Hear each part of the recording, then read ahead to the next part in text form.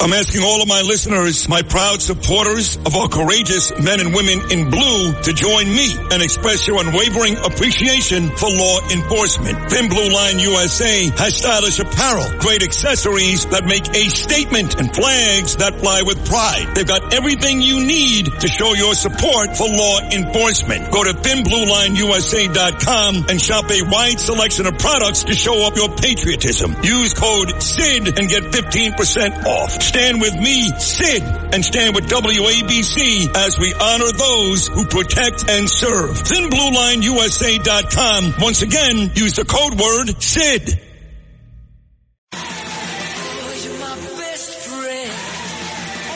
This is Sid and Friends in the Morning.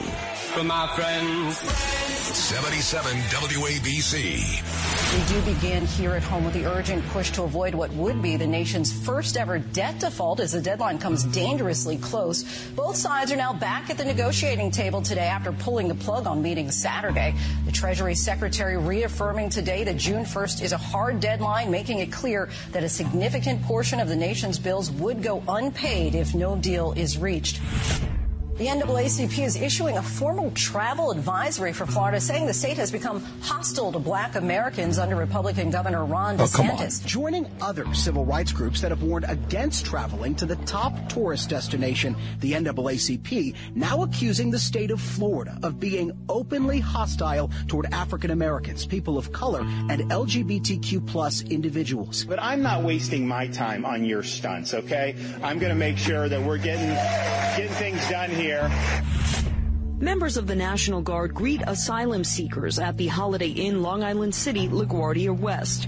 A note at the entrance reads in part that unfortunately, due to unforeseen circumstances, any reservation from May 16th on has been canceled without penalty. Adams said the city has spent over $1 billion and is projected to spend close to $4.3 billion. Yet the federal government has only provided $30 million. $30 million comes nowhere near what this city is paying for a national problem. And they're into the track.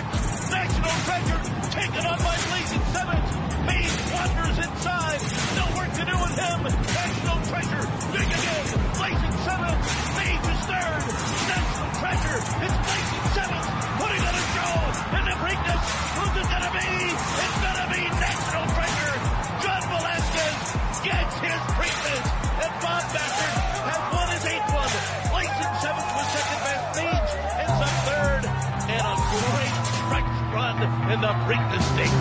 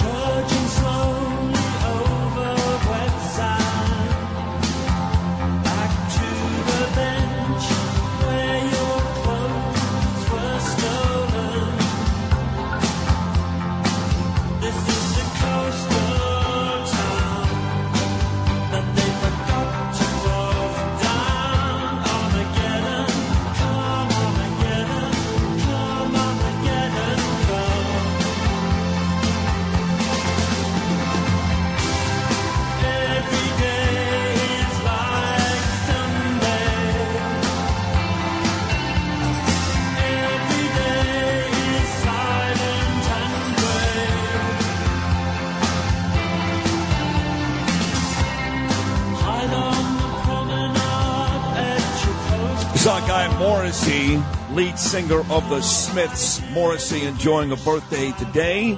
Happy birthday, Morrissey is a great song. Every day is like Sunday, except for today because it's Monday. I know you folks think Monday sucks. I've already gotten yelled at twice by my wife already this morning. Woke her up twice while getting ready for work. I need that at 3:30 in the morning. But it is Monday. It's going to be a gorgeous day, sunny and, you know, not too hot, mid-70s. How old, Lou Ruffino, is Morrissey today? The great Morrissey is 64. 64. You know, I went to see Morrissey on Broadway about, 4 or 5 years ago. The Smiths, he had a I guess, a one-man show. And it was pretty cool.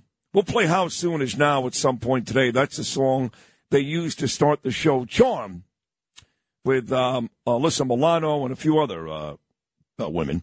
So anyway, it is a Morrissey birthday on this Monday morning.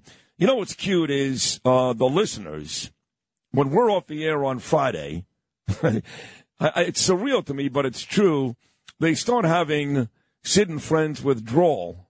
They start literally counting the minutes until we're back on a Monday morning. Now, how do I know that? Is because people like Olga, even Bob Cornicelli minutes ago, they will DM all weekend. 1 more day, 2 more days, 40 more minutes. No, come on. Swear to God, on my kids. I'm like, wow. Wow, it's very humbling and very sweet. And we're happy to be back. We got a huge show today. Who needs the 5 when you've got the 9? A full hour in studio of Judge Jeanine coming up at 9 o'clock. Her new book comes out tomorrow, Crimes Against America. In fact, I think there's a book signing across the street, Smith and Walensky. Either way, we get a full hour of Judge Jeanine coming up at 9. Plus, other regulars, great guest list, Frank Morano, Curtis Sliwa, Rich Lowry, and Anthony Scaramucci. So a big Monday show. You heard all the big stories, of course. The debt ceiling, that's a big deal. June 1st, right around the corner. You've got the NAACP. This group is so embarrassing. What a bunch of jerk-offs. Oh, my God. Telling blacks and gays to stay away from the state of Florida. So I guess all my Dolphin buddies, right? O.J. McDuffie and Keith Sims and Ricky Williams and all the guys that live in Weston and Miami, they should move out, right? NAACP, you morons. So Ron DeSantis says, I'm not playing this stupid game. Good for Ron. See, I'm a Trump guy, but I still love Ron DeSantis. I love him. And these people are sick, to quote Donald Trump. They're sick. The NAACP, Florida is dangerous for blacks and gays. I mean, you got to be kidding me, right? This is what this group is doing out there today? So that's a story. The asylum seeker is still a major story. The governor, Kathy Hochul, and the mayor, Eric Adams, who will join me at some point this week. I don't know what day, but he's definitely coming on. They're out there trying to get work authorizations for these asylum seekers while the rest of us are trying to keep these illegals out of our neighborhoods. I know that Nolan played some sound earlier. I don't know exactly what that was. Maybe Suffolk County. Some of these residents that are angry, that we're mad, that illegals are here. They're like, I can't believe the hate. Oh, shut up. You know what? Let them move into your house. You get out. Give them your house in Suffolk County, and you leave. We don't have the money. We don't have the space. And quite frankly, we can't take the risk that 1 or 100 of these folks are pedophiles or murderers or drug dealers. We don't want it. If you want it so badly, go to Venezuela. Go to Mexico. Go ahead, go. We don't want it here. I go back to the interview I did with Joanne Ariola on Friday. So disappointing. And I love Joanne. You know, my first real political, I guess, experience in terms of social experiences was Joanne. I had just gotten here, basically, doing the show with Bernard, God rest his soul. And she invited me, as the new kid on the block, to some Republican dinner at Russo's on the Bay in Howard Beach. And it was very nice of Joanne. And I went. And I met Joanne, and Eric Ulrich was there. And it was about the time they announced, the hell is his name? He actually ran against a guy from Buffalo. He became the head of the Republican Party here in the state. I forgot his name, but I met him there that night. Elizabeth Pipko was there that night, and it was great. It was terrific. Charlie Marino was there. And I started to get to know some of the local politicians. Tom Sullivan was there. And every time I've seen Joanne since, she's been very, very nice. But her performance here on Friday was pathetic. It was pathetic. Calling out Curtis Sliwa. I don't want to hear from a radio guy. Hey, Joanne, the fact is, Curtis Sliwa has been on the money. Now, he may not be right about everything. It may turn out that some of the things he said don't turn out to be true. But I would err on the side of caution. And I would be out there yelling and screaming on behalf of the Curtis Sliwas and Sid Rosenbergs, not telling me you had meetings with Gregory Meeks and Eric Adams. God, I don't care. So I was a little disappointed. She was the complete antithesis of Vicky Palladino, who was on 2 days prior. So we're going to talk to Curtis Sliwa coming up at 7:05 because everybody hates Curtis today. Everybody. The mayor's office hates him. Joanne Areola hates him. Joe Borelli out in Staten Island, he hates him. Guess who doesn't hate Curtis Sliwa? Me. Me, because so far he's been the most accurate.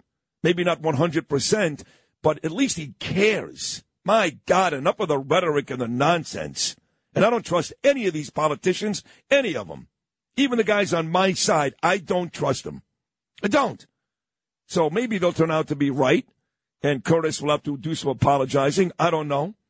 But at this point, I'm with Curtis. So he'll join us at 7:05. Frank Morano coming up at 6:40, right in the middle of the Borelli-Sliwa war, if you will. And that will be good.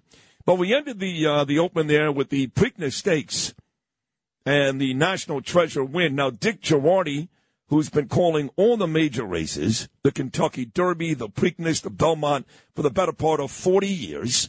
And you hear Dick Girardi on this show, usually the day before these major races. That has been the case in both big ones this year. Dick was on Friday before Kentucky Derby and Friday before the Preakness. And he did give you the one-horse National Treasure as the winner. And it did win Velasquez, the jockey, and Bob Baffert back after that lengthy suspension, wins his 8th Preakness. But unfortunately for the sport, it was less about Baffert getting a win and more about another horse that had to be euthanized right there at Pimlico. And don't forget, folks, this is off the heels of seven horses that had to be put down the Kentucky Derby week. So the first thing I said to Lou this morning was, hey, that's a heck of a win, but another horse was put down. And Lou was like, that's it. I've had enough. What they do to these horses is cruel. And you're not alone, Lou. That was Danielle's response, too, when she saw the story, that another horse had to be put down. So they're dealing with some really horrible pub horse racing. I'm just tired of seeing all these analysts on going like, well, they're the jockey on this and the track here. And it's all about the horses. It's all about the horses. You know what? You bend over, I'll ride you for 1.5 miles, you fat bastard. Wow. Stupid. I mean, see how you do running around the thing. And, I like it because it's beautiful to watch. And I've been up to Saratoga a few times, and it's a beautiful track, and it's fun. But, as soon as if they fall, break, their leg, that's it. They have to be euthanized. Yes. It's sad. Yeah. It's terrible. And especially these, I saw one of these stupid horse and carriage things in a neighborhood that was it was on the west side. I was going to get you Friday. Okay. I was going to get, and we're coming down 11th Avenue, where leading to the the Lincoln Tunnel probably. Packer, and this guy's on the right thing, driving one woman in the back on 11th Avenue. What are you doing? What was he doing? It was a horse and but not supposed to be there. No. They do park the horses, as you know, by 11th Avenue, by the West Side Highway, right behind Hustlers. That's where they park some of those horses, or keep them, I guess. I don't know. But, that's weird. It's just weird. Yeah. The whole thing, and they're not, people will say they're treated great and they're fed nice. And that may be the ones who race. But now I'm convinced these ones that are riding in Central Park and everything, let them go. The whole thing is dumb. Well, my buddy Josh Fox, I do these commercials for ERC, the Employee Retention Act, and he's all over it. He's actually already gotten to almost the final stages of having these horses removed from Central Park, because a lot of folks agree with you that's animal cruelty. These horses, it's hot out there. They got to drag around all this weight. They don't eat enough, actually. So that was the bad publicity coming out of the Preakness this weekend, despite, again, the Baffert win, overshadowed by another horse having to be euthanized at the major race. But you did mention you came to pick me up on Friday night, you and your lovely fiancée, MJ, who I love. And you did. And we went out to Hackensack, New Jersey, me, Lou, and MJ, where I co-hosted my dear friend, icon, legend, WFAN, Joe Beningo's podcast, Oh, the Pain. So he does his podcast every week, but I think once a month, or maybe once every couple of months, he takes his podcast out to a site in New Jersey and does it live. So he asked me last week if I would join him. I was all too happy to do it. It was the first time I did a radio show or a podcast with Joe Benigno in 18 years. I was a guest on his podcast once, but not with a live studio audience. I would estimate, Lou, you can confirm and or deny, probably about 100 people at the Hackensack Brewery watching me, Joe, and you live on Friday night. Does that sound about right? Yes, that sounds about right. Give or take, probably more. Maybe more, right? It was great. Yeah, it was pretty good. It was fun. It was a lot of fun. Beautiful night. And we started the night by having a nice dinner at a little Italian restaurant called Presto, right in about 2 blocks away from the brewery. And then me and Joe did our thing. Lou got up on stage as well. And we met some interesting people, to say the least. What I was surprised was this was a Benigno thing. And I really thought going in, these would be all WFAN fans, which is fine because lots of those folks still love me from my years there. But I was really happy to find out, you saw this, Lou, there were a ton of people in attendance on Friday night that are Sid and Friends fans, WABC fans. In fact, Gio, who does the morning show with Boomer Esiason at WFAN, he took a savage beating on Friday night. Roasted at that. Oh, my. Man, I wasn't even near. I was outside talking to somebody, and I came back into the area, and you were beating him like he was in Guantanamo Bay. I know, but that's funny. Wow. But then we had people come up at the end and ask questions, and a few of the actual listeners or the people that showed up live that night, they beat up Gio, too. So a lot of Sid and Friend fans in the morning there on a Friday night, and it was funny. One guy, I guess I'm not going to bring up his name, but one guy has colitis. What do you call that? Ulcerative colitis, I think it's called. Yeah. Ulcer. Yeah. So the guy comes up to me afterwards. He goes, I'm in the bathroom for 90 minutes at a time. I make a 90-minute duty. And he goes, I have to tell you, you make my duties, he actually used the S word, you make it bearable. And I said, I got to tell you, I've been complimented a lot, especially the last couple of months. That one I've never heard before. You make my bearable. Here comes the shirt. Sid and Friends in the morning. That is another shirt right there, right? That's a beauty. Wish we could wear these shirts out somewhere. But I know. Can't wear them anywhere. No. But that was our Friday night. That was great. And Joe Benigno, his wife Terry, his daughter Erin, her husband Andre, all really terrific. Kenny Scarbaggio, the whole group. That was fun. So then Saturday, my wife's friend Jessica comes in from Florida. This is the part of the show that Greg Kelly seems to love. He kidded around about it on Friday, but he wasn't kidding. And I would say to Greg, you keep doing what you're doing, and you get your 2.7. I'll do what I'm doing, and I'll get my 7.5, the king of New York radio. So I know he was kind of being tongue-in-cheek on Friday, but he was serious. He's like, who cares what you did this weekend? So you do what you do. And, again, struggled to get a 3 while I get nearly an 8. So Saturday, Danielle and I and Jessica went for dinner, went to see our good buddies Tommy and Sal at Il Cortile restaurant on Mulberry Street in Little Italy, which is a great, not good, but great restaurant. And I walk in, and I sit at my table. I've got my own table. Now, at that table is a picture of Jimmy Gandolfini, the great Tony Soprano. But a couple of weeks ago, the last time I went, I dropped off an 8x10, which I signed to the restaurant. It's a picture of me from Columbus Day a couple of years ago, my blue suit, my pink tie, looked very powerful. And I go sit at my table, and what picture was hanging right next to Jimmy Gandolfini? Me. Hilarious. That's not the story. Sitting at the table right next to me, Elvis Duran. And boy, did we have a great time. He is the sweetest, nicest. He's a huge success, obviously. Z100 does incredible numbers.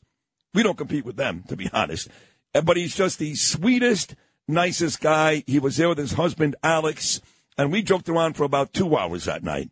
So I went, Louis, from Joe Benigno in New Jersey on Friday night to Elvis Duran at Il Cortile on Saturday night. This is radio royalty, folks. Joe Benigno, Joe B. I mean, but Joe B. I mean, Elvis Duran is the biggest. He's a nice man, too. The biggest. Very nice guy. But then in between all that, I will tell you that Saturday afternoon, Craig Corton reached out to me because they play this annual softball game Carton and Roberts take on Tiki and Tierney, the midday show, Tiki Barber and Brandon Tierney, in a charity softball game. One of Craig's friends, I guess, died from cancer. I don't know all the details, to be honest. All I know is he asked me if I wanted to play. And I said, sure. So I will be on the Carton Roberts team, taking on Tiki and Tierney. All this between Friday and Saturday. Joe Beningo, Craig Carton, Elvis Duran, Sid Rosenberg, radio royalty. And then, as if that's not enough, I wake up Sunday morning, and you remember last week I had Tom Biggers on the show. He is a guy that actually heads the NYPD running club. And every year they put on this great 5K race, and they start the race from the Memorial Wall down by me in Battery Park, where I was 3 weeks ago when they unveiled 77 more names of fallen cops and heroes. So I walked downstairs. I had just gotten up, Starbucks coffee, sleep in my eyes, wearing shorts and a sweatshirt. And Biggers starts his press conference. It's about 9:40 a.m. yesterday morning. They start the race every year at 10:13 a.m. because the radio call, when a cop is down, they yell, 10:13, 10:13. So I had no idea I was getting there right about the time of the press conference. So I walked over to the side. They had Tom Biggers, Pat Lynch, the PBA president, and the commissioner of the police department, who's a sweetheart. The last two times I saw her, she could not be nicer, Keyshawn Shule. And Biggers, during his little press conference there at the podium, where there had to be thousands of runners from countries all over the world, made mention of us, which I thought was very, very nice. I was honored.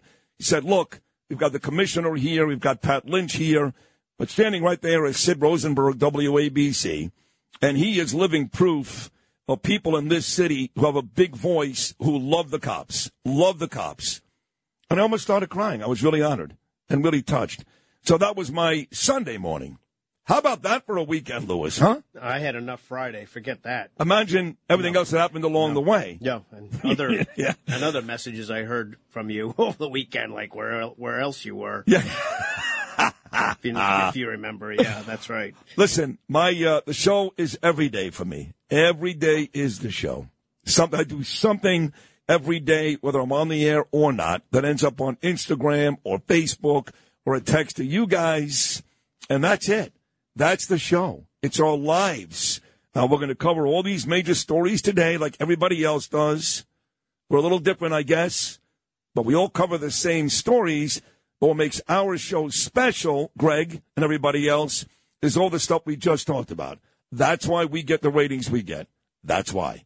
1-800-848-WABC, 1-800-848-9222. Again, big guest list today, Frank Morano, Curtis Sliwa.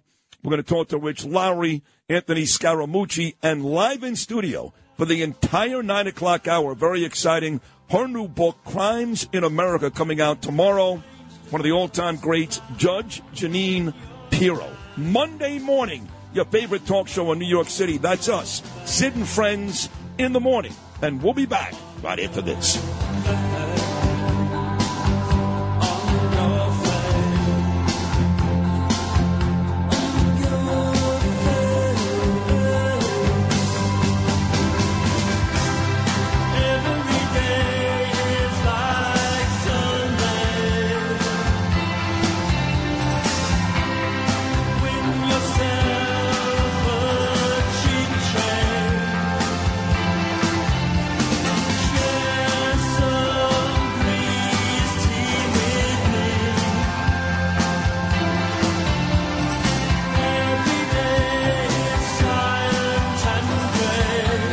If you've had an accident, trust Gabo Law, personal injury and medical malpractice attorneys with decades of experience who will provide the attention you deserve and deliver the best possible results in the shortest amount of time. Gabo Law has recovered millions for their clients and will be able to help you. But don't take our word for it. Read all of their 5-star reviews from former clients on Google, Avo, and Facebook. Call Gabo Law today at 800-560-0214 for a free consultation or email at info@gabolaw.com. Gabo Law, where winning is no accident.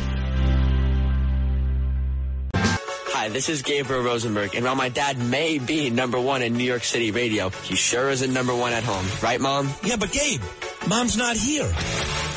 All right, Dad, then you are number one. Sid and Friends in the Morning. 77 WABC.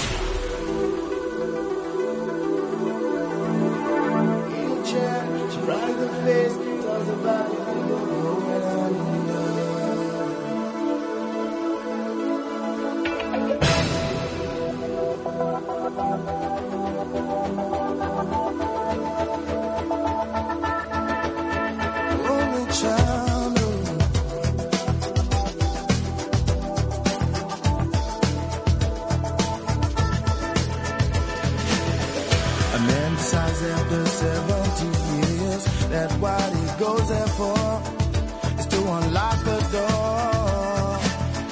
Well, those around him criticize and sleep.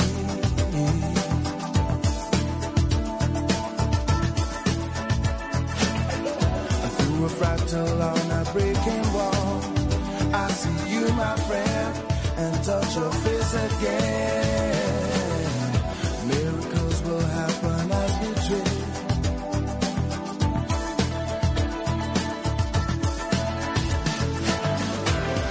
We're never gonna survive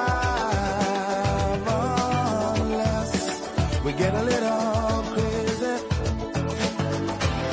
No, we're never gonna survive unless we are a little.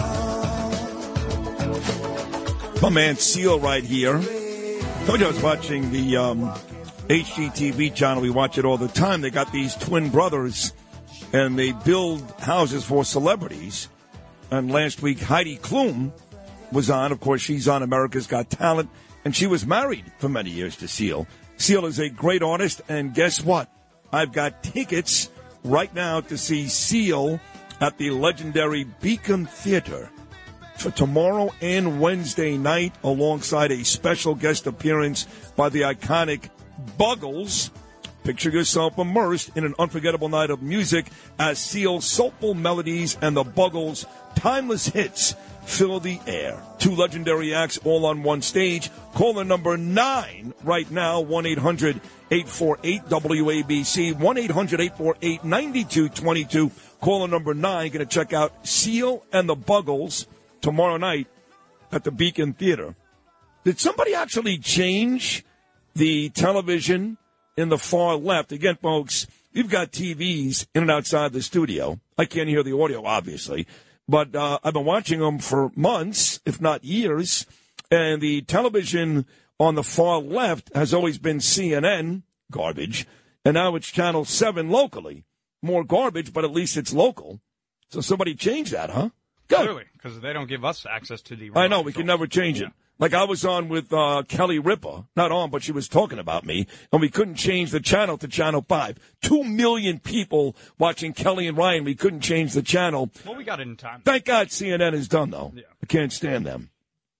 So the big story that Channel 7 was talking about just now was, look, right now, me and you, we have to foot the bill for these illegals. We got to feed them. We got to house them. And I don't want to do it. I don't want illegals in my neighborhood. If that sounds awful, if the NAACP wants to add me to the list with Florida of people who don't care about other people, go ahead and do it. Fine. I don't want them. I don't want them anywhere near my neighborhood. Not just because I have to foot the bill. I just don't want them. So Hochul and Adams are out there going, well, if this people could work, that would, take some of the burden away from taxpayers like Sid Rosenberg, who have to foot the bill for these folks.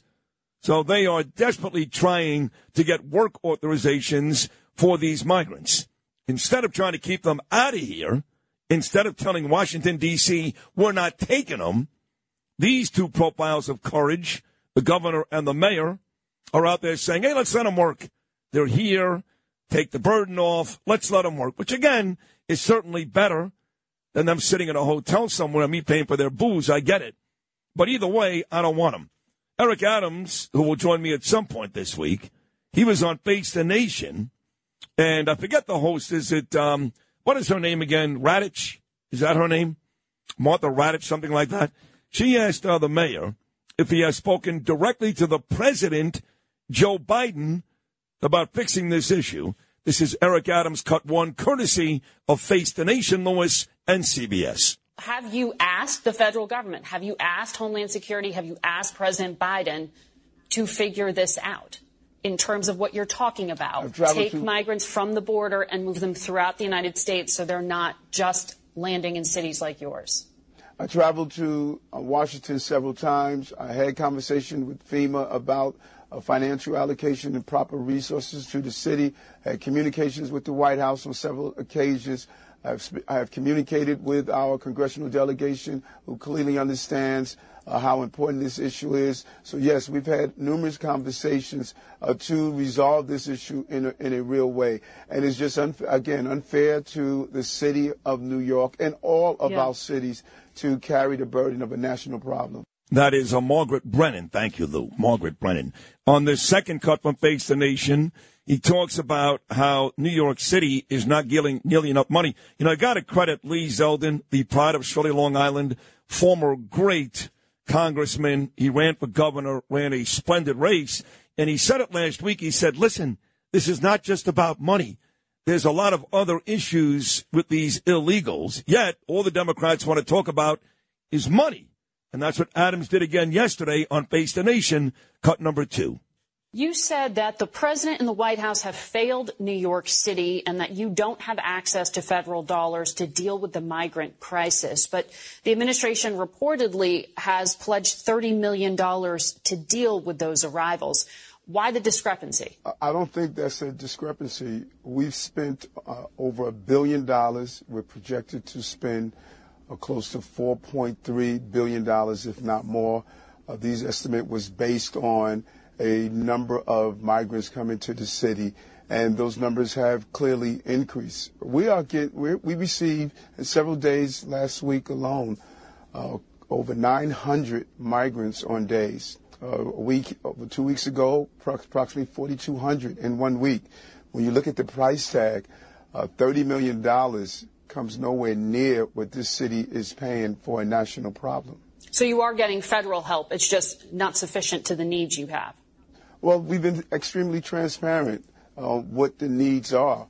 When a city that just cycled out of the financial crisis of COVID is now hit with an additional over $1 billion in our budget and potentially over $4 billion in the out years, that is not the price tag that is attached to what is cost to handle this national problem. He's right about that. It's not enough. Of course, he should have been yelling and screaming months and months ago when the planes were coming into Westchester and Stewart Airport. You remember that? Miranda Devine, Rob Astorino, they all reported that. Nothing from Eric Adams or anybody else. He was still referring to himself as the Biden of Brooklyn. And now he's complaining, and he should be complaining because it's not enough, but it's too little, too late. And, of course, it's never a bad opportunity if you're Eric Adams to praise the witch, the Governor Kathy Hochul, or the biggest waste load in the history of the Senate, Chuck Schumer, which he does at every opportunity. He did it again yesterday. Face the Nation. Way to go, Kathy. Way to go, Chuck. This is cut number 3. You have started to bus migrants upstate within New York, and that has kicked off some legal disputes, I understand, with some of those counties. You just talked about decompression. Have you asked the governor, who is a fellow Democrat, to help you find housing for these migrants elsewhere in the state? Yes, she has been a real partner, as well as Senator Schumer, Congressman Jeffries, and the New York delegation. They have been extremely helpful in trying to, number one, get the dollars coming out of Washington, D.C., but also the governor here in coordinating our efforts. We are continuing to ask her to help us find space throughout the state. But New York City, again, is the economic engine of the state and the country. We believe the entire state should participate in a decompression strategy, and it's unfortunate that there have been some lawmakers in counties that are not carrying on their role of ensuring that this is a decompression strategy throughout the state. And some we have witnessed in some municipalities where they lied and stated that veterans were being forced out of hotels, which was untrue and found out to be fabricated. So these types of tactics are just anti-American and anti-New York City. There he is, the Mayor Eric Adams, once again courtesy of Face the Nation on CBS. Joe Nolan traffic coming up, then two great guests in a row, Frank Morano and Curtis Sliwa. Right now it's time for the 77 WABC clip of the day. Listen to the Cats Roundtable with my good buddy John Catsimatidis. That's where common sense prevails. Always telling both sides of the story. Great show Sunday mornings. Starts at 8. Listen anytime on the 77 WABC app. Here, John talks with Zach Williams. Are we going to go into congestion pricing to pay for the fare evaders? Well, the wheels are well in motion now for congestion pricing following the federal approval just days ago, which had been, a real roadblock to get this congestion pricing plan in place. It looks like it's going to be moving forward. And after years and years of arguments, public forums, and everything else, Governor Kathy Hochul said congestion pricing is going to happen. This is Sid on Sports. Sponsored by Peerless Boilers on 77 WABC. Justin Ellick here with your bottom of the hour sports update, sponsored by Pete Morgan and Peerless Boilers. Go to PeerlessBoilers.com, PavilionTankless.com to find a dealer near you. They're the world's best built boilers. Out in Cincinnati, the Yankees beat the Reds 4-1 to complete the 3-game weekend sweep and move their current win streak to 4 games. Luis Severino made his return from a strained lat muscle and was very solid in his season debut, allowing 1 run on 4 hits through 4 and 2/3 innings pitched, I should say. Harrison Bader and Gleyber Torres added dingers to go along with an Anthony Volpe RBI double, and the Yanks look to stay hot when they welcome in the Baltimore Orioles tomorrow after an off day today. Out in Queens, the Mets stayed hot as well, sweeping the Cleveland Guardians in a doubleheader yesterday to bring their current win streak to 5. They won the first game 5-4 behind 6 shutout innings from Max Scherzer and homers from Marte and Nimmo, and rounded out the sweep with a 2-1 victory in Game 2, a Hyundai gem from Justin Verlander, and a big game-time solo shot in the 6th off the bat of Francisco Lindor. Now 2 games over 500, the Mets are in a much different place than they were in at this point last week, with sole possession of second place in the NL East, just 5 games back of the first place Braves. They get rewarded with an off day today as well before heading to Chicago for a 3-game set with the Cubs starting tomorrow night. On the hardwood, the Heat roast the Celtics 128-102 in Miami to take a commanding 3-0 series lead in the Eastern Conference Finals. Tonight, the Nuggets will try and close out the Lakers in Game 4 of the Western Conference Finals. Up 3-0. They'll look to complete the sweep and punch their ticket to the NBA Finals. In hockey, the Golden Knights beat the Stars 3-2 in overtime to take a 2-0 series lead in the West Final. Tonight, the Hurricanes and Panthers will drop the puck for Game 3 of the East Final at 8 p.m. Florida currently holds a 2-0 series lead. And Brooks Koepka wins the 2023 PGA Championship at 9 under par at Oak Hill Country Club in Rochester, New York. The win marks Koepka's 3rd PGA Championship title, as well as his 5th major, and your winner at the 2023 Preakness Stakes National Treasure. Here with sports, sponsored by Pete Morgan and Peerless Boilers. Go to PeerlessBoilers.com, PavilionTankless.com to find a dealer near you. They're the world's best built boilers, and I'm Justin Ellick on 77 WABC. The digital dollar could give the feds control of your money. Get the digital dollar report. Call 1-800-862-6970 and also receive a $1,000 credit from Priority Gold to protect your money. Or just go to digitaldollarreport.com. Please note, the information provided does not constitute financial or investment advice. Boy. This is Sid and Friends in the Morning. How many of us have them? 77 WABC.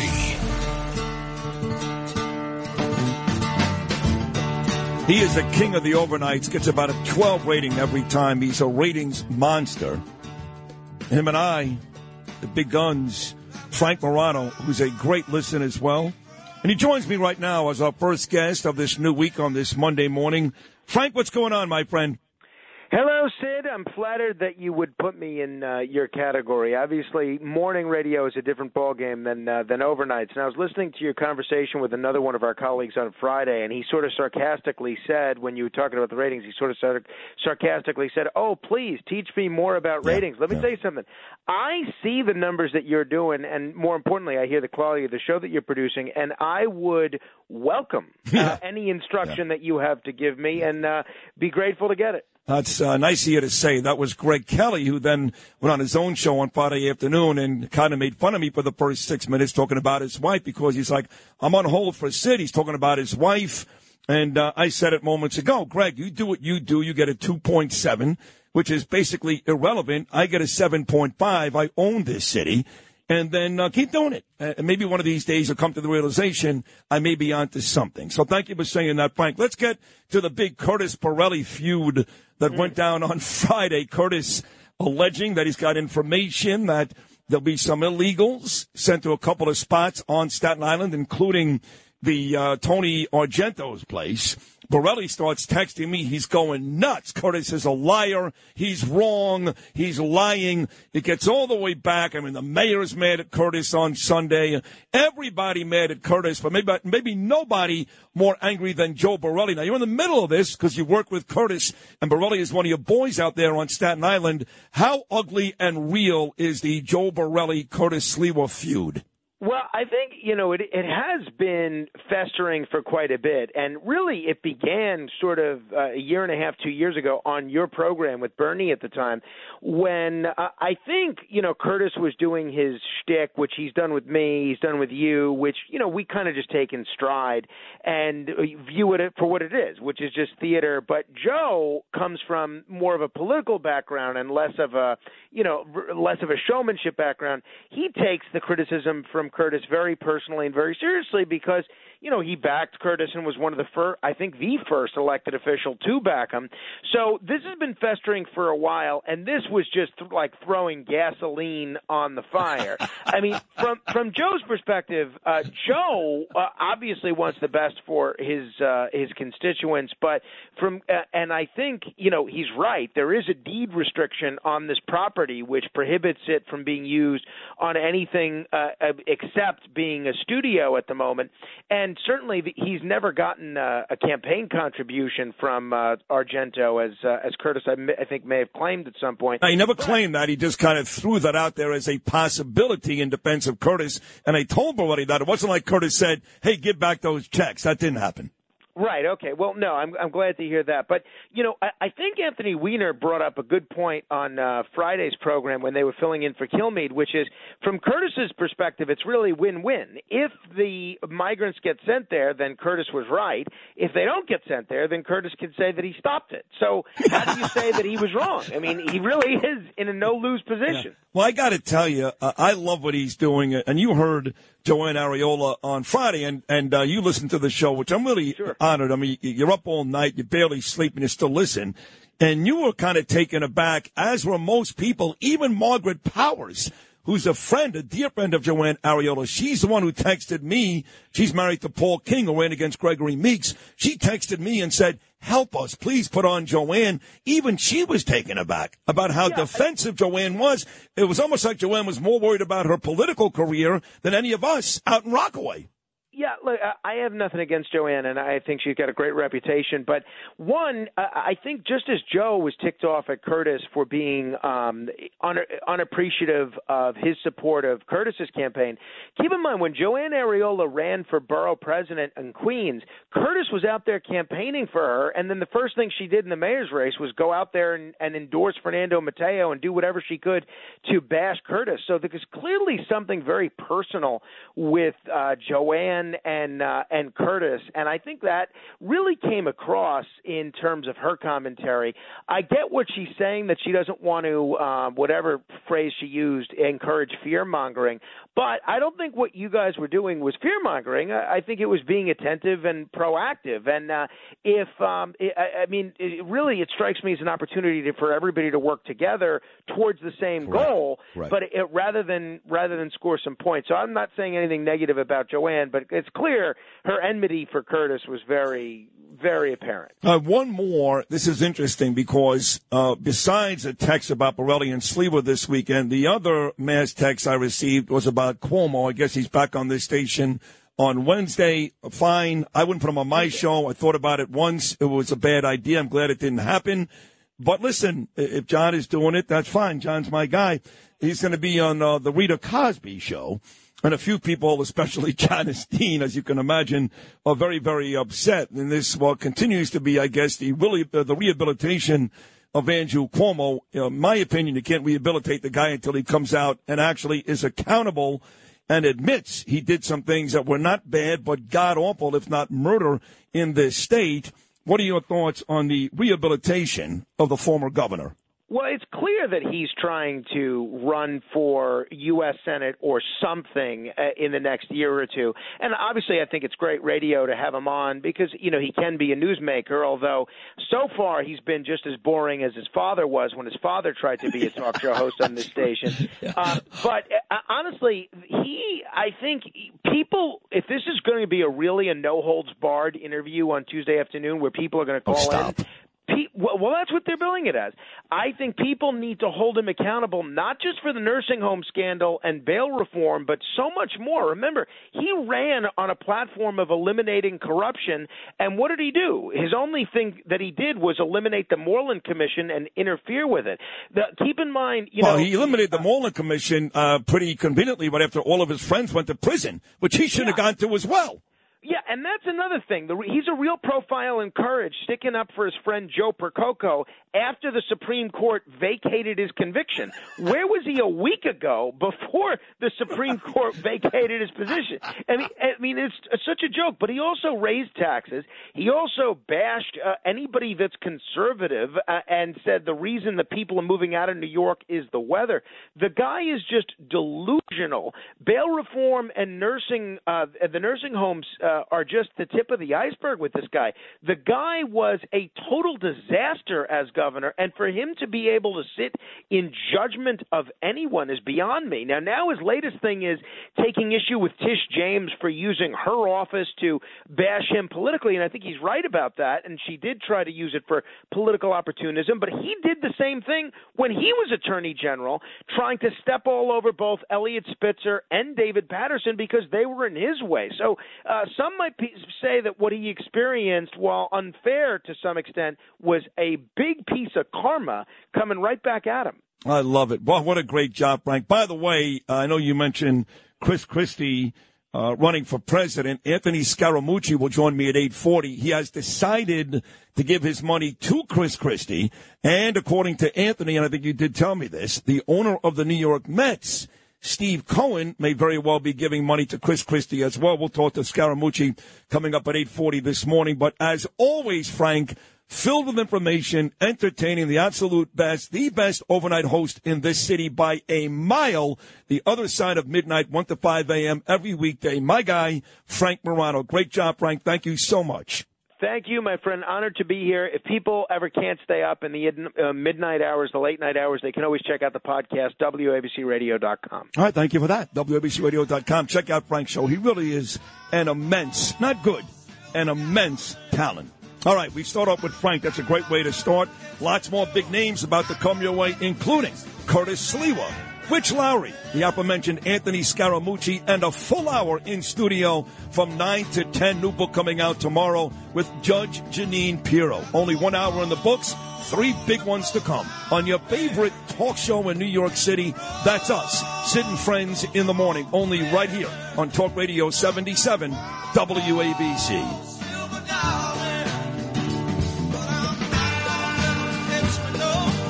Talk Radio 77 WABC. Entertaining and informative. This is Sid and Friends in the morning. 77 WABC. I don't think that a radio personality should take to the airwaves and put out information that's not confirmed. I haven't heard anything about any hotels in Howard Beach, especially Howard Beach, which it is the one hotel he mentioned is run by people who live in this neighborhood and would never put migrants in their hotel. The other in Ozone Park, and there's not been any indication that they're going there. In the end, you'll still be you. One that's done all the things you set out to do. Stand, there's a cross for you to bear. Things to go through if you're going anywhere.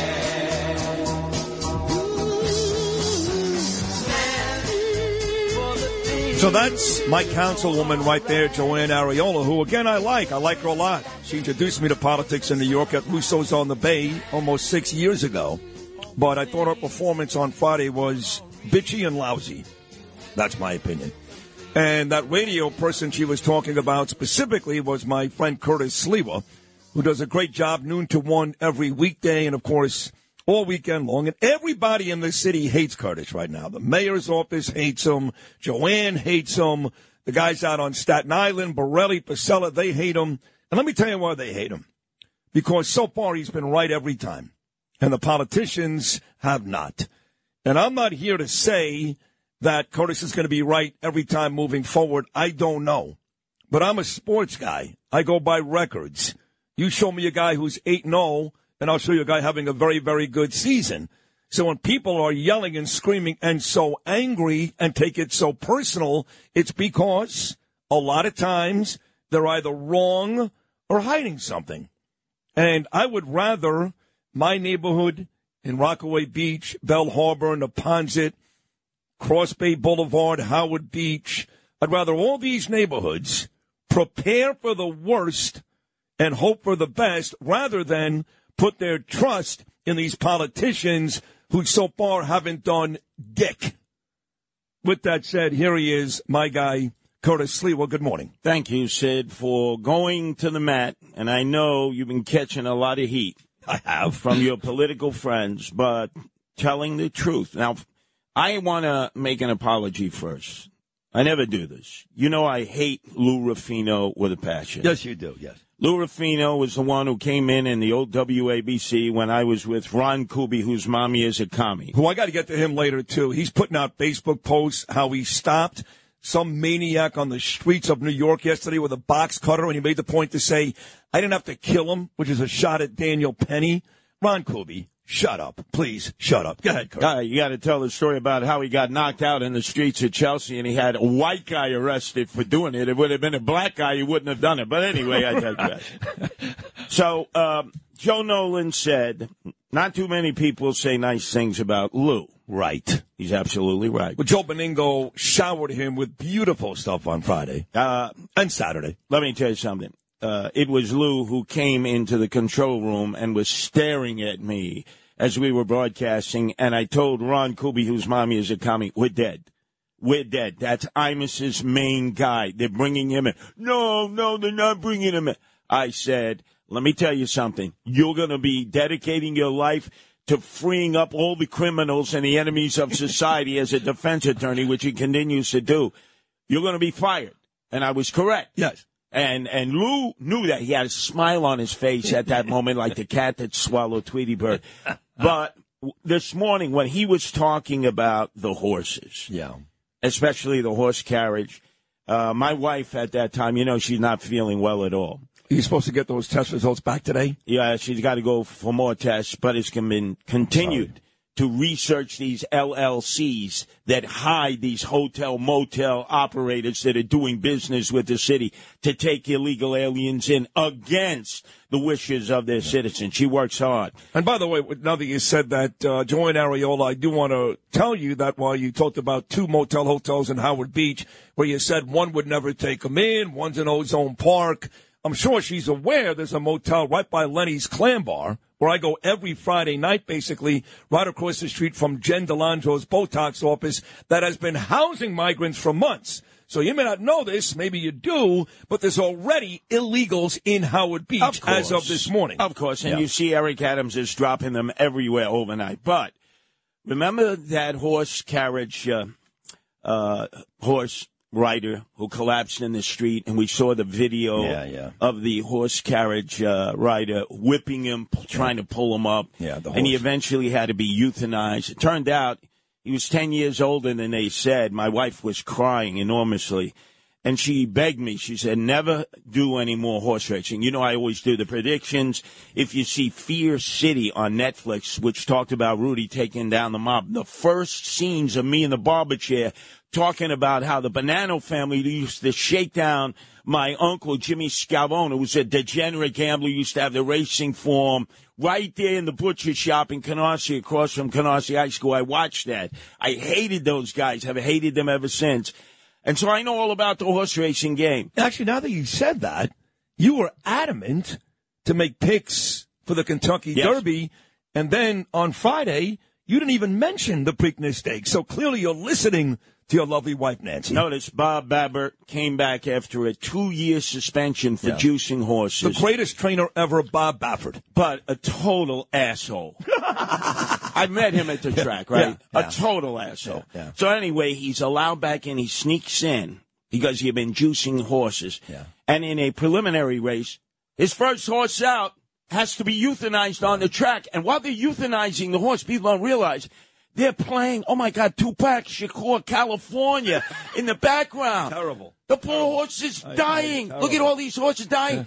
And so I will never go to another track again. You're done. You're finished. And remember, I was up at Ciro's. I'd go to Saratoga in the summer. I know. Rick Pitino, Horseman, Bill Parcells. Mike Francesa. That's right. They would all greet me. Oh, he's one of us. Rick Pitino came in. He said, hey, you know who's here? The guy who saved New York City, Curtis Sliwa. That's cool. I said, oh, my God. And remember, Rick Pitino, University of Massachusetts, Amherst, he went there. Yeah. Dr. J went there, coming out of Roosevelt. Yes, he did. Do you imagine in front of all these horsemen and wise guys there who didn't like me? But when Rick Pitino got up, he's like a movie star guy. He's saving St. John's. Guys, I respect you. You respect. I will never go to another horse race again. Folks who don't know who Rick Pitino is, just so you know, he was one of the greatest college coaches, still is, as Curtis just mentioned. He was just hired here at St. John's, but great runs at both Kentucky and Louisville. Also coached the Knicks, a young Nick Patrick Ewing team, to the playoffs, and the Boston Celtics. He's beloved here in New York. So, yes, if Rick Pitino says something nice about Curtis Sliwa, that's a big deal. So you're done with horse racing. That's it. Done. Yeah. And I want to thank Lou for bringing that to everybody's attention. I'm not going to allow my wife to cry anymore. She's crying, being married to my wife. She cries many times because of me. That's it. No more horse racing. But let's get back to my enemies out there, who, if you notice, it's mostly my fellow Republicans, right? Yes. Let's start first with the little pisher, the little schmendrick out in Staten Island who can't wait to take shots at me. He's texting you. Did you see where the text came from on Friday? Well, it said Joe Borelli. It didn't say location. Oh, yeah. Check it out. Atlantic City. Atlantic City? Yeah, what the hell was he doing in Atlantic City? Gambling? I don't know. They're running illegal aliens into Staten Island, which they've already done in all those no-tell motels. And then all of a sudden he's texting you because he got a call from Big Tony, right? What was he doing in Atlantic City, huh? I don't know. Ask him, Joe. But anyway, let's get back to Joanne Ariola. Yeah. And Frank. So that's it with Borelli, you guys, because it's gotten very ugly. Remember once he was in Greece and he called in, and I like Joe, I want to be very transparent. I like you both. But I will defend you in this. And he called you, I think, an ingrate, which made you very upset. Very upset. An ingrate, even though he was in Greece for a month while crime was skyrocketing in Staten Island, which it still is. You saw the 13-year-old take kid a vacation once in a get while. shot right in the head. I did see that, In Stapleton, he's basically brain dead now. Yeah. And what's happening here? 268% increase. But let's go to Joanne Ariola. Let's go to Joanne, okay. Joanne Ariola, and Frank Morano was spot on with her. I'm out there. I'm campaigning for her for borough president, a Republican running against Donovan Richards. Later on, I find out, through you-know-who in Queens, why are you out there knocking yourself out?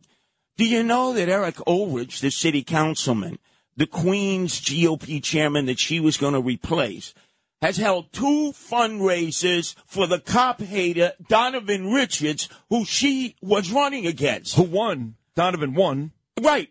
And calls everybody a racist now. Right. It's like he's exactly like Robin them, Holden is a racist. Elizabeth Crowley, if you're white, you're a racist. So Eric Ulrich is holding 2 fundraisers for her. I confront her. I said, what's up with this?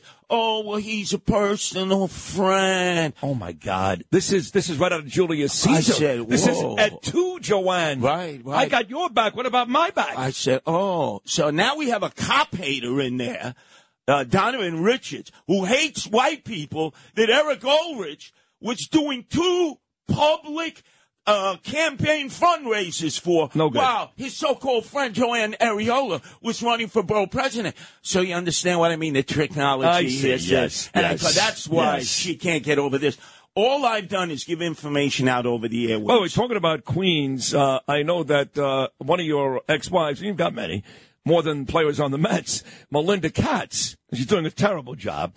So now 2 different people Jennifer Harrison, I know you like her. She started Victim Rights New York. Her boyfriend was murdered. She was right there, front and center, when Jim Jordan came to New York City. You remember all that. Her and just yesterday, Tom Biggers, who heads the New York Police Department running club. Thousands ran yesterday.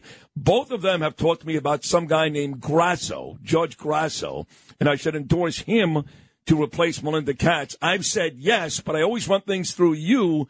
Have you heard anything about this judge? First off, he's running as a Democrat in the primary against Melinda. It's a primary Melinda, right? against Melinda, yes. And yet he goes and talks at all Republican clubs. That's correct. That's why I like him. Putz, you have to get Democrats to vote for you. There are no Democrats in Republican clubs. And you're not the Republican candidate. They have their own candidate for district attorney. So what are you going to do? Knock yourself out? I mean, come on, connect the dots. You're running in a Democratic primary, and you're talking at Republican clubs?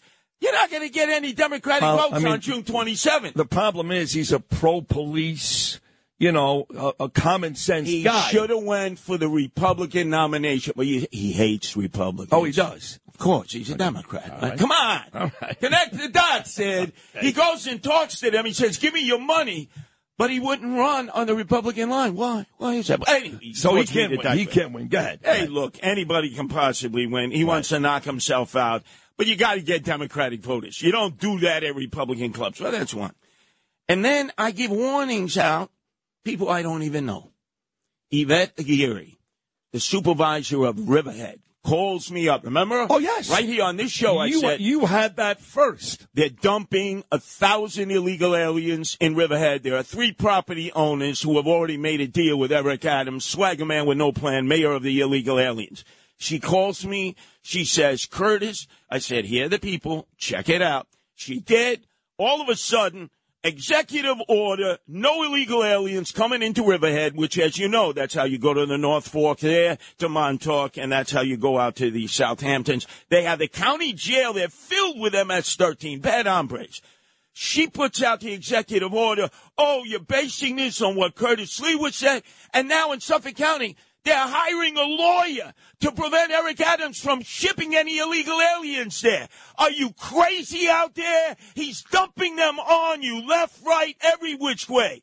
You can make fun of me. You can say I'm a liar. You can say I'm exaggerating, embellishing. So far, I've been right on the money. Republicans and Democrats, shame on you. I want to know if you're being wine-dined in pocket line. And right now, my wife, Nancy, of the firm of Sliwa & Sliwa, who has coronary issues, has to go back for testing today, is on her laptop, and she's going to track you down. And I'm going to announce it right here on Sid in the Morning 7:05. And when I do the Rip and Read, Monday through Friday, 12 to 1, right here on WABC. I'm coming for all of you, you traitors, you backstabbers, Joanne Ariola, you supported Donovan Richards for borough president, the cop hater, through your buddy Eric Owens. Go ahead, deny that! Deny that! You traditor! Go ahead! Come at me! Bring your best there! Get in the ring with me! You, Joe Borelli, texting from Atlantic City on Friday. What were you doing there, Joe? Shooting craps at the Borgata, getting all those freebies, snoring stuff with Frank Morano, your very dear friend. I'm coming after all of you. And you, Eric Adams, shoving people in the Roosevelt Hotel. I'm playing tapes of black homeless people outside in the rain that you won't let into the Roosevelt. And guess what? They're U.S. citizens. You don't care about the brothers and sisters. You don't care about black people. You care about illegal aliens. You are the mayor of illegal aliens. You are not my mayor. Well, at least in your mind, if you want to be. Oi! This is Sid and Friends in the Morning. 77 WABC. When are you gonna come down? When are you going to land? I should have stayed on the farm. my, oh my. You know you can't hold me forever. I didn't sign up for you. I'm not a present for your friends to open. This boy's too young to be singing.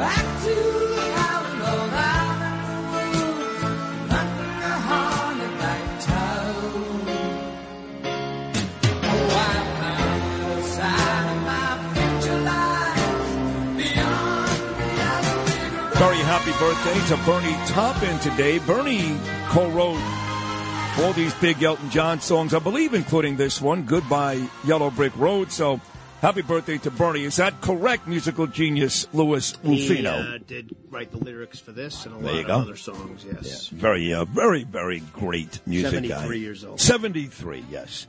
So I got a text, I told you, from my buddy Craig Carton, afternoon host on FAN on Saturday. And they're going to play this charity softball game at our stadium, mind you. John Catsimatidis, Staten Island University Hospital Stadium, where the Ferry Hawks, who are playing good baseball, that's where we play our home games. Homer Bush-led Staten Island Ferry Hawks. So it turns out it's going to be on June 17th at 6 p.m. I have nothing to do with this. Stop texting me, can I play, can I play? No, you can't play. I have nothing to do with it. It's Craig's game. But they're benefiting a guy named Joseph Lem. And it's Craig Carton and Evan Roberts taking on the midday show, which is hosted by Tiki Barber, the former Giant great, and Brandon Tierney. Going to be fun. And they have all these famous people there. But, of course, Craig reached out to me because nobody's more famous than me. Nobody. But this guy, Joseph Lem, I want to correct what I said earlier. I thought he died from cancer. I'm wrong. He was a technical sergeant with the 105th Security Forces Squadron and a detective with the NYPD. He sacrificed his life in the line of duty on December 21st, 2015, to save others. Following this tragedy, the Joseph Lem Memorial Foundation was established in his memory to honor first responders and United States military servicemen and women. The foundation provides scholarships to students pursuing careers in service and provides aid to families of the fallen, which, again, considering what I did just yesterday morning, showing up for my good friend Tom Biggers for the annual NYPD Running Club's 5K race, makes it even better for me. I was there yesterday with Commissioner Sewell. I like her a lot. I do. I like her a lot. I know a lot of you folks have a hard time with her. She's MIA. You blame Eric Adams. I don't know. Every time I see her, she's great. So I saw her yesterday. I saw Pat Lynch and Biggers, and I was at that same wall just 3 weeks ago in Battery Park when they unveiled 77 more names, including Mrs. Simonson and Capra and others, on that really beautiful wall in Battery Park. So I'm all too happy to play alongside Craig in this game coming up on June the 17th on Staten Island. So we've had Frank Morano. We've had Curtis Sliwa. Still some more great guests to come. Rich Lowry coming up next. He's always great on a Monday. 8:40, Anthony Scaramucci. And the entire 9 o'clock hour, I'll be joined live in studio by my favorite personality. Yes, I'll include Jesse Waters and Brian Kilmeade. My favorite personality on Fox News. Her new book coming out tomorrow, and that is Judge Jeanine Pirro. She's at Fox News right now, 9 to 10, coming up with me this morning. 77 WABC. This is Sid and Friends in the Morning. No, I get by with a little help from my friends.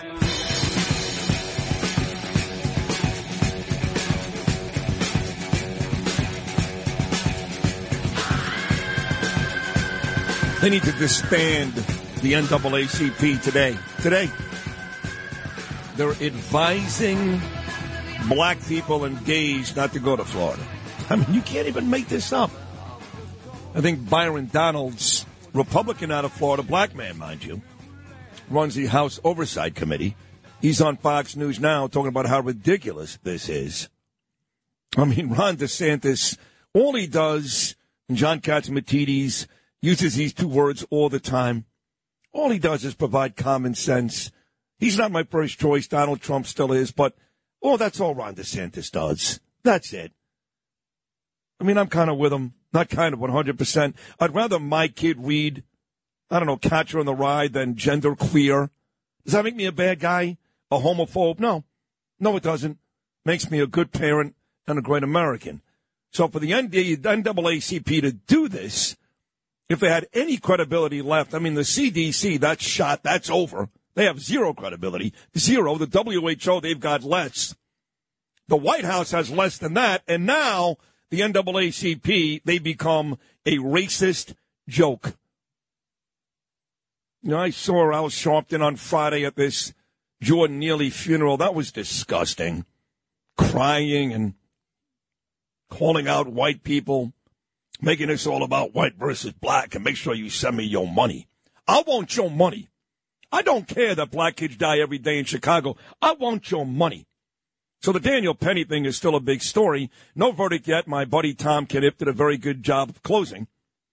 In fact, that's what Judge Janine was talking about this morning on Fox News. She'll be live in studio for an entire hour, 9 to 10 this morning with me. Her new book, Crimes Against America, The Left's Takedown of Our Republic, comes out tomorrow. So I'm reading the New York Post yesterday, talking about Daniel Penny. And I always love it when my friend Rich Lowry, the editor of the National Review, has his stuff syndicated in the New York Post. And that was the case yesterday. I was so excited. Rich Lowry, my guy, National Review. Daniel Penny is not a vigilante, but the left can't stop pretending. So here he is, National Review, NBC Politico, and most importantly, a tremendous Monday morning guest with me, my good friend Rich Lowry. Rich, that was a great column in yesterday's New York Post. Thank you, Sid. I appreciate that. A little disappointed, though, that the lead into my segment wasn't yet another rendition of the Bill O'Reilly Praise of You. I haven't heard it enough. I can't get enough. I played it again. Sid. I played it 5 times last week. I played it at the top of every hour on Wednesday, and then I brought it back, Rich, when I introduced Bill O'Reilly on Thursday morning. So I played it 5 times. That's actually very funny. But on a serious note, your column was terrific, and you said Daniel Penny is not a vigilante, but the left goes on and on as if he was, and all they're doing, this is the case every single time, is making a bad situation worse. So a vigilante, we all know it from Death Wish, right? Something terrible happens to you or your family, or you just don't like street punks, and you go out looking for trouble. That wasn't Daniel Penny. He just got on a train expecting it to be like a train ride any other day. And by the way, you're right, because Death Wish was very personal for Charles Bronson. They raped his wife. They killed her. They raped his daughter. Bernie Getz, he was looking for trouble. He went on the train with a gun. To your point, Daniel Penny was just on the train. Yeah, exactly. And you're going to have, this is the problem if we'll see whether he actually gets indicted. It might have trouble getting a grand jury actually to formally charge him. But the problem in a trial, obviously, if you get there, is you're going to have all these witnesses saying, yeah, we were scared to death, and we were glad that someone stood up and acted, and it's going to be really hard for a prosecutor to get around that. We've talked about this before. Most of us, it's natural human instinct. I don't want to get involved. It's just going to be trouble. I'll look at my shoes. Maybe this guy will go away. And here's one guy who finally just didn't do that. He said he could hurt someone, probably not even Penny, right? He could hurt someone else. And I'm going to do something. Now, it went tragically wrong, which, we shall all regret, and I believe Penny sincerely regrets. But to make this guy out as some sort of, bad egg and racist who's just looking for homeless, mentally ill people to hunt down on the trains is obviously ridiculous. I will tell you, talking to Knipp as I do often, he's a good buddy, that if Jordan Neely was white, Daniel Penny would have done the same thing. And guess what? No one would be talking about it. Is there a more despicable person? I mean this. This guy's on television every morning, sitting there with Joe and Mika, as if he's the, I guess the official word on what, I don't know.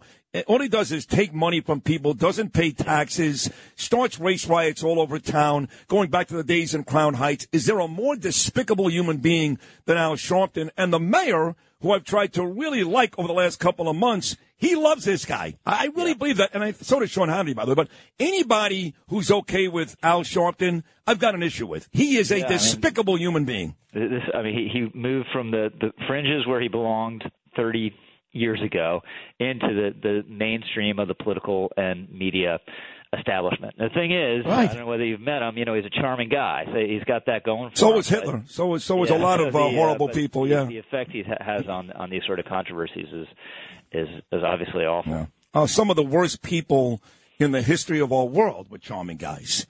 Ted Bundy was incredibly charming, but he murdered how many young females? I mean, and I get it. You fall into that trap, and I've done that. I'm guilty of that. I don't like people. I meet them, and they become my best friends. So I'm guilty of that. Yep. But that's not going to happen with Sharpton. He's just it's rough. So always remember. So what do you? So you don't think in the end Daniel Penny will be indicted, or you don't think so? I don't know. I think he could get indicted. It just seems as though there's no way you're going to convict him. A jury of his peers is going to convict him, given maybe he held on to Neely too long. It's easy to say these things when you're not involved in the confrontation, but when he realizes he might be holding him too long, he lets him go. Gets him on his side. Are you okay, man? Can you hear me?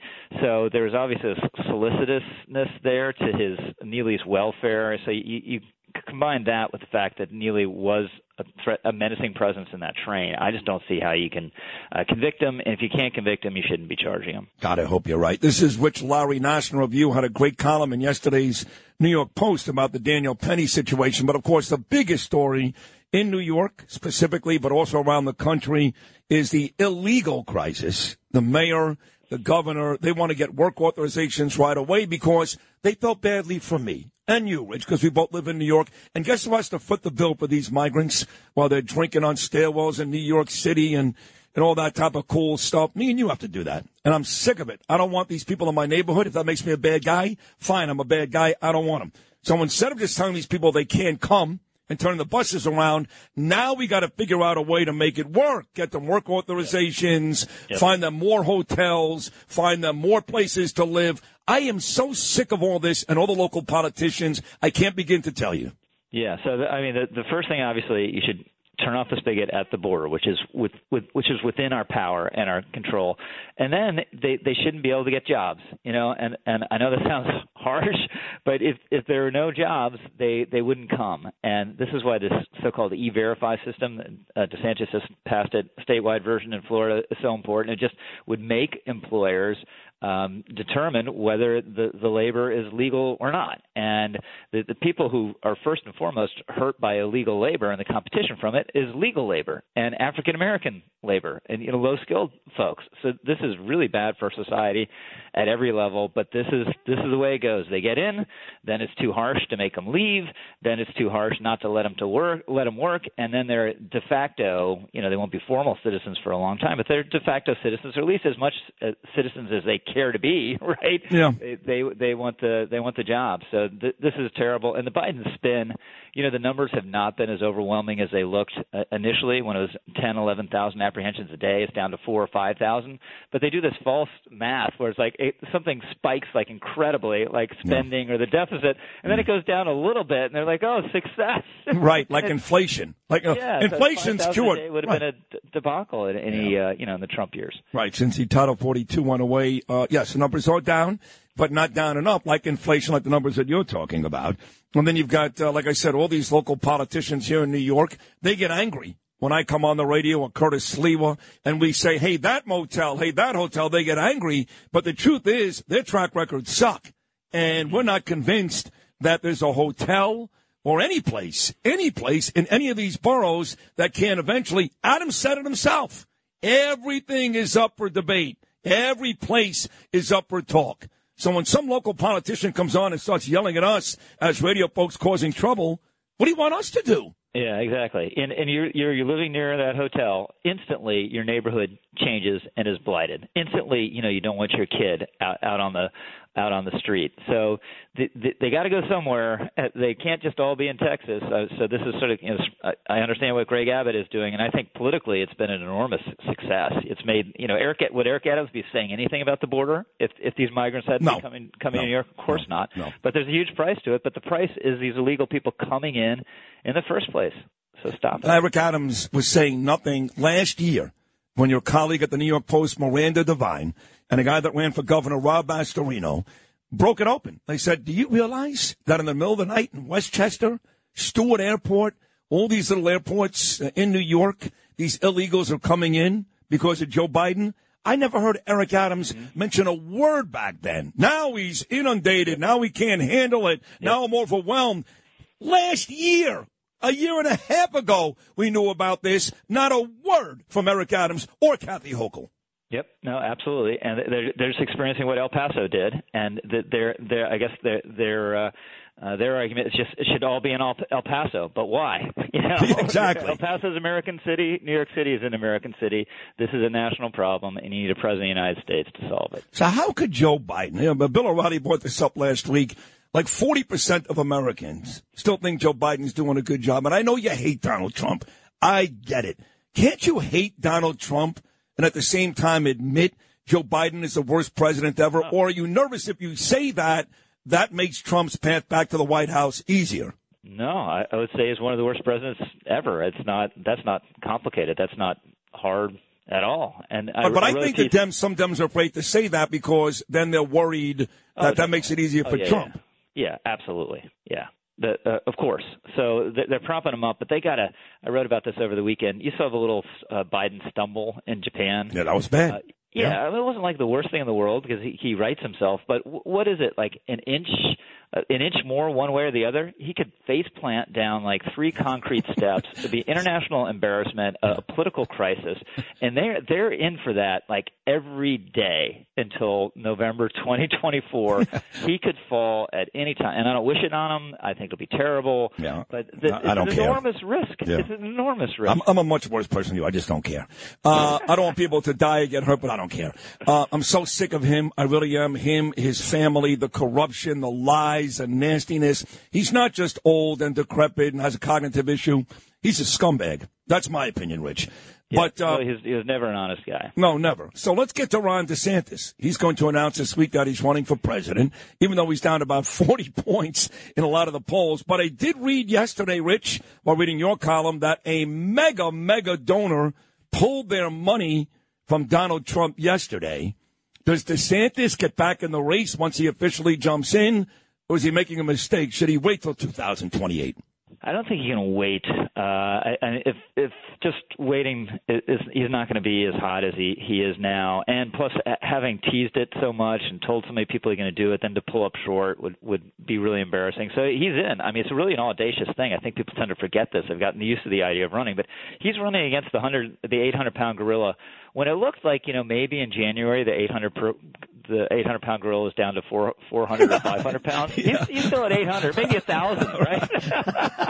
And he's still in. And we'll see. I think he has to move the numbers at least a little bit nationally, and then their focus is going to be on Iowa, where Trump hasn't looked quite as strong. And Trump wins Iowa is probably all over. If DeSantis wins Iowa or someone else wins Iowa, then you got a real race. But he's got a huge task on his hands. He's going to have a lot of money. I think he has a message. I think he's much better than people who flamed out like Scott Walker and Jeb Bush, but it's a huge political task. Agreed. Wow, these next 17 months, they're going to be really exciting. And what better place to watch it unfold every day than with Sid Rosenberg and Rich Lowry on WABC. Another great appearance, buddy. I love you so much. Thank you, Rich. All right, my man. There he is. Rich Lowry, editor, National Review, Politico, NBC. Great column yesterday in the New York Post. Daniel Penny is not a vigilante, but the left can't stop pretending. 1-800-848-WABC, 1-800-848-9222. Gnomes Nuggets, Anthony Scaramucci. He's putting his money behind Chris Christie. And a full hour, this is awesome stuff, live in studio. Her new book, Crimes Against America, comes out tomorrow. The great Judge Jeanine Pirro, 9 to 10, right here with me, coming up this morning. Don't change this dial.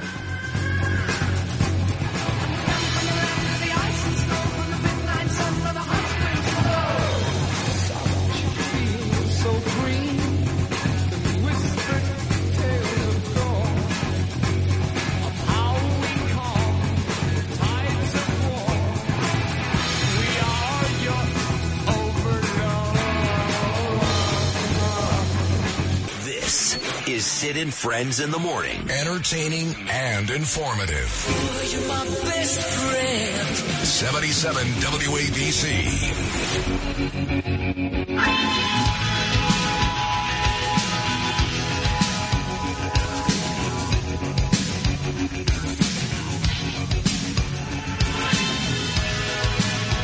I'm the sun and the air of a shyness that is criminally vulgar. I'm sun and air of nothing really in particular. You should chill out, how can you say I go about things the wrong way? I am human and I need to belong, just like everybody else does. Birthday boy today, Morrissey, the Smiths. How Soon Is Now, off of the great album Meet Is Murder. Of course, they used this song for the show Charmed.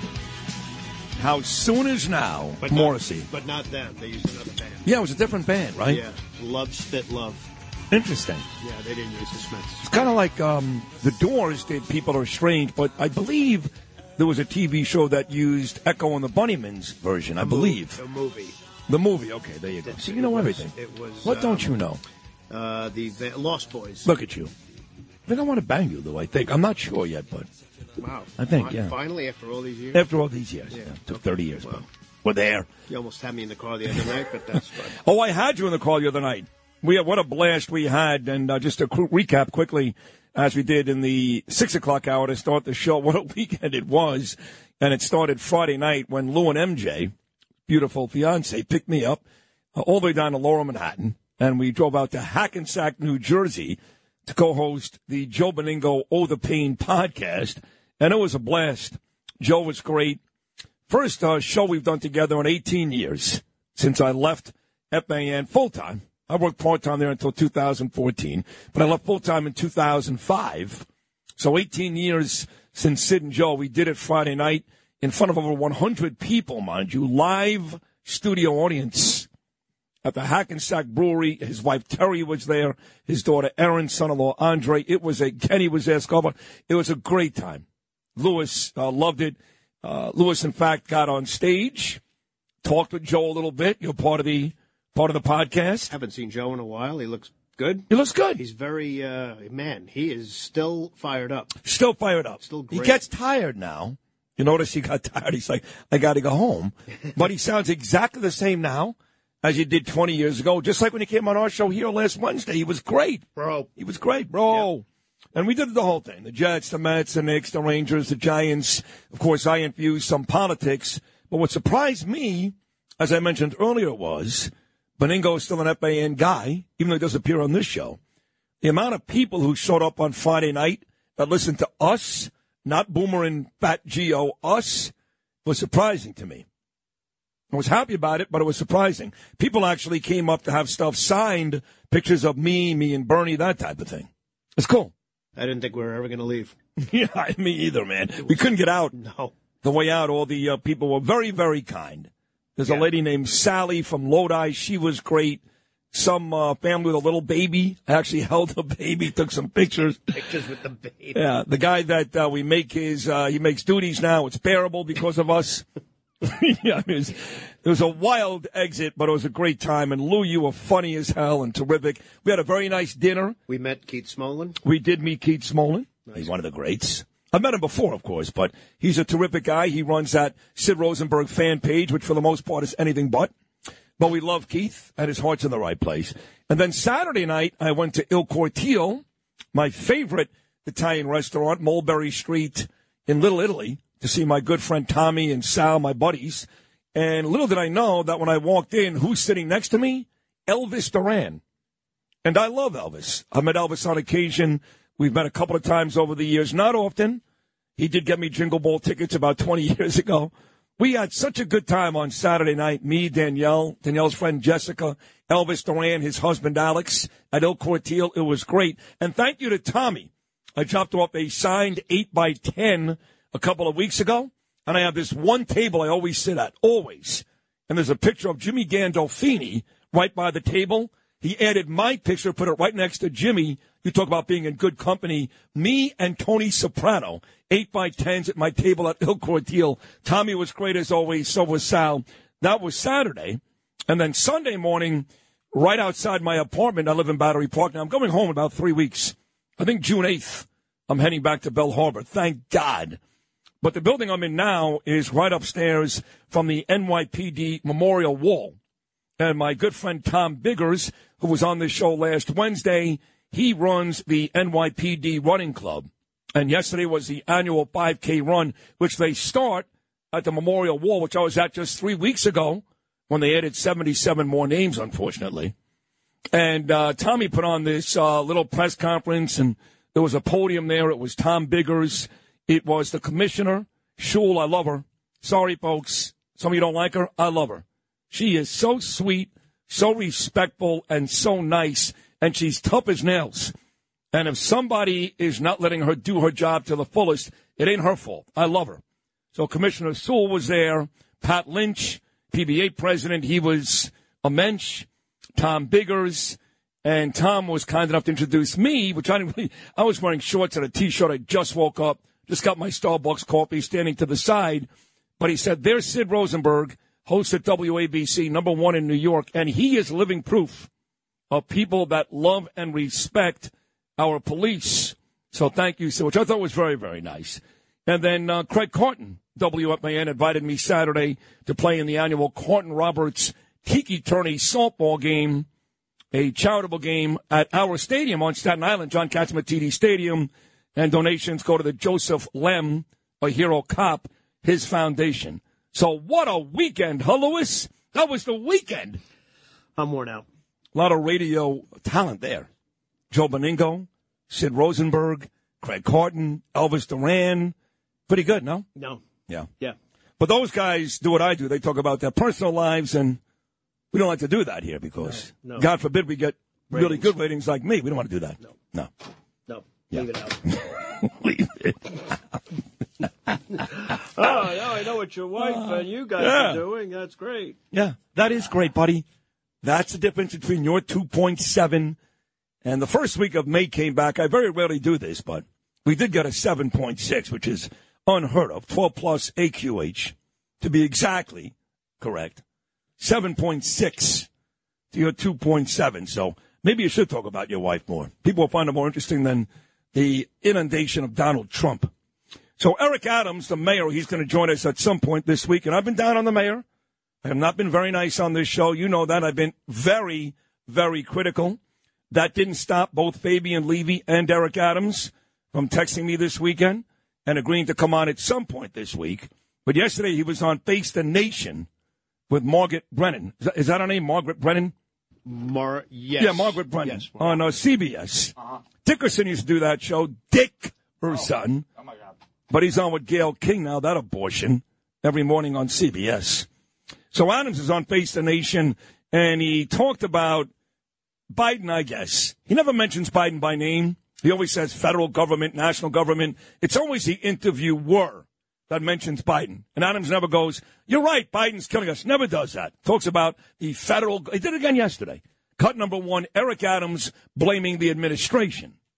Have you asked the federal government? Have you asked Homeland Security? Have you asked President Biden to figure this out in terms of what you're talking about? Take migrants from the border and move them throughout the United States so they're not just landing in cities like yours.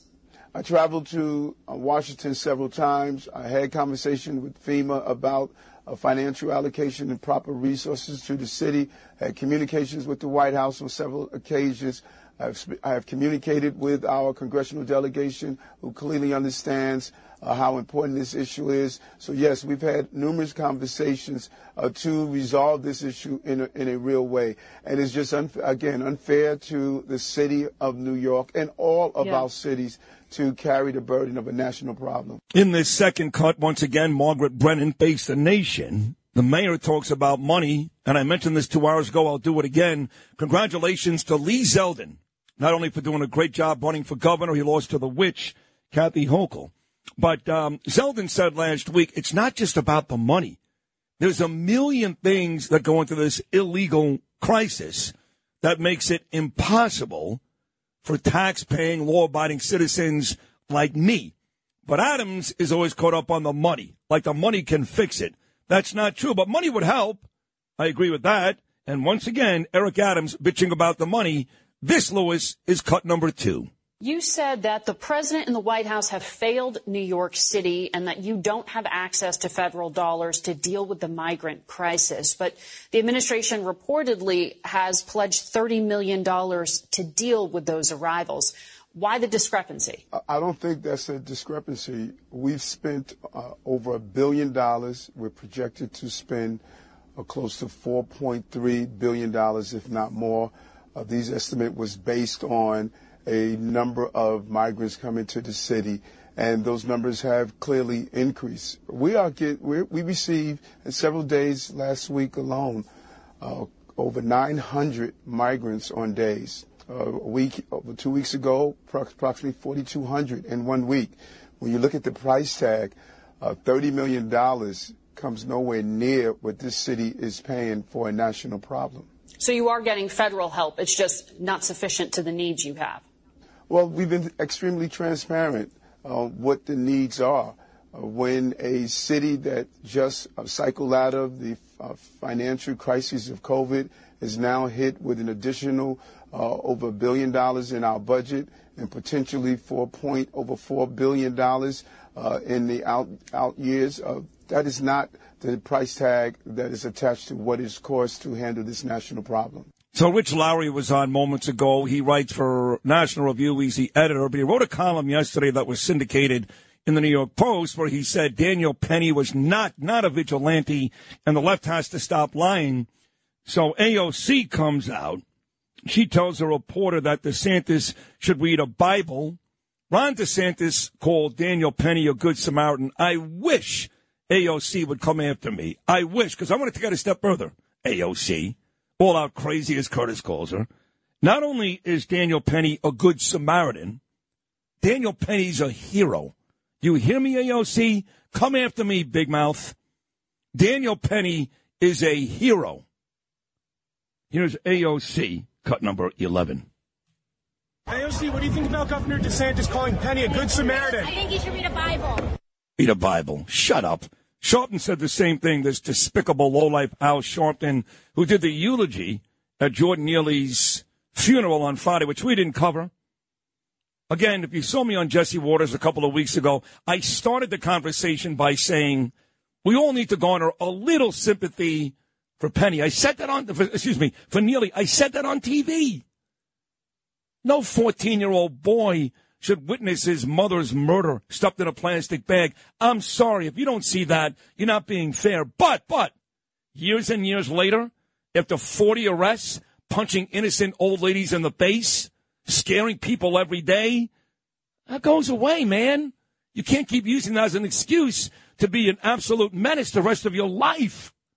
You just can't. And Sharpton made this once again about race. And then he lied twice in these two cuts. He lied more than twice, but I'm going to play two cuts, and you tell me, Lewis, if Al Sharpton didn't lie in each of these cuts, both of them. Let's start with this one, Al Sharpton, Lewis, number 13. There was no weapons. Nobody was threatened. And you grab them and put them in a chokehold. Headlock. Two people hold them down. Yeah, it was crazy. And you go to the precinct and they let you go. Yeah, that's right. If Jordan was impersonating Elvis Presley, if Jordan had been a different race, See these morons in the background? And they had him impersonating Elvis, and a black guy put Elvis impersonator in a chokehold, and two black guys held him down. See this? They would not have let that black guy leave the precinct. Oh, really? Night. Is that right? So if it was the other way around and the black guy killed the white guy, that guy would have never left the precinct, right? That's line number one. Here is line number two, Al Sharpton talking about what Jordan Neely was really doing on the subway that day. This is cut number 15. When I first got the call about Jordan and later talked with Johnny Green, who is pastor here, and Johnny Green told me of how Jordan's mother was killed. And her funeral was right here. And Jordan sat right there and watched his mother funeralized, who'd been chopped up. And he'd never been the same. Jordan was not annoying someone on the train. Who said? Jordan was screaming for help. Oh, he was. So hold on. So when you say to somebody, I don't care if I go to prison forever, I'm going to get what I want on this train right now. I don't care if I go to jail today. That's screaming for help? Sharpton, you effing moron? No, help would be, please help me, please. Not, I'm willing to go to jail today. Is that crying for help? I'm sorry, back after this.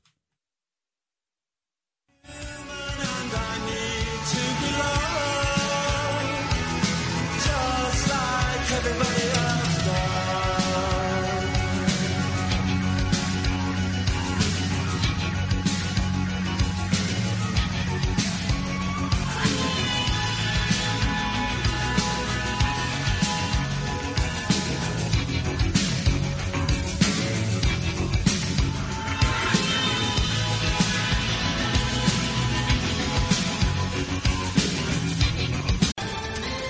Ohio, ready for some quick mental health facts? Let's go. Nearly 2 million Ohioans live with a mental health condition. In the U.S., more than 50% of people will be diagnosed with a mental illness in their lifetime. Depression is a leading cause of disability worldwide. So why are some of us still stigmatizing people living with a mental health condition when we know all of this? Let's listen to the facts and beat the stigma. Ohio, challenge what you know about mental health at beatthestigma.org. 77 WABC. This is Sid and Friends in the Morning. No, I get by with a little help from my friends. I actually called Al Sharpton fat there. I apologize. He's not. He's actually very skinny. The rest I don't apologize for, but I did call him fat, and he is skinny now. Yeah, but he's got a lot of... Like, it's all still there, you know, somewhere. He's a racist and a lowlife. And he took every opportunity, instead of really caring about Jordan Neely. Mm-hmm. When was the last time Al Sharpton did a eulogy at a white person's funeral? When was the last time Al Sharpton showed up in Chicago when a black little kid was murdered by a black person, which happens by the thousands? You know that. You know that more black people kill black people than white people kill black people. It's not even close. When was the last time Al Sharpton showed up in Chicago? When's the last time he did a eulogy for somebody he knew personally? I don't even know. I couldn't tell you. Like he's never met. He's never met. He is a despicable person. Or did he show up for the woman who got the bunch beat out of her at Howard Beach in that subway station? You remember that one? Yes. Took her eye out, actually. Yes. Yeah. Where was he for that? I'm not going to apologize. Was he around? No. MSNBC, they put this guy on every morning like he knows something about what? It's a bad enough situation that the kid died. Now Daniel Penny, they're going to ruin his life no matter what. Even if he's not indicted, his life is ruined. It's like the cop out in St. Louis who killed Michael Brown. That thug. His whole life was ruined. He had death threats every single day. He had to leave the state of Missouri and basically go into a witness protection program. Because of irresponsible rhetoric, people like Al Sharpton. And that's not okay. And, every now and then I do lose it. But I'm sorry, I'm angry. I'm angry. Just like Ed Day is angry with Eric Adams, I'm angry.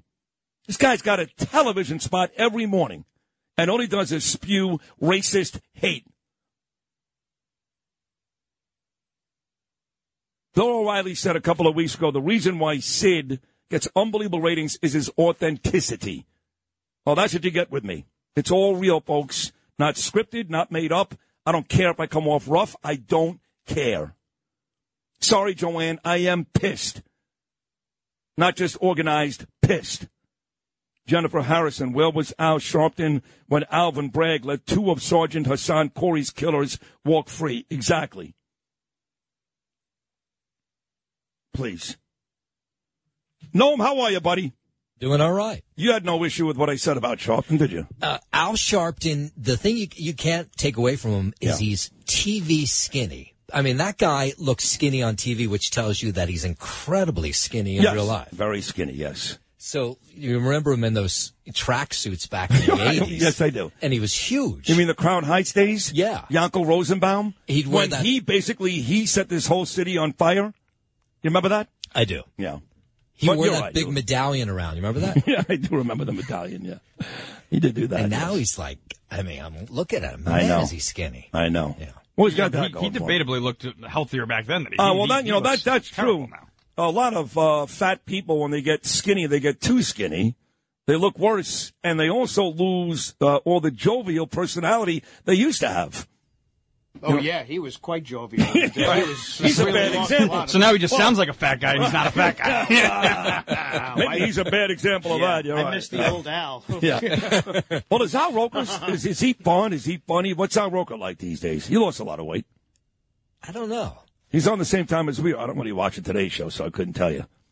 But he was always kind of jovial and fun until he wasn't. Right, Noam? Yeah.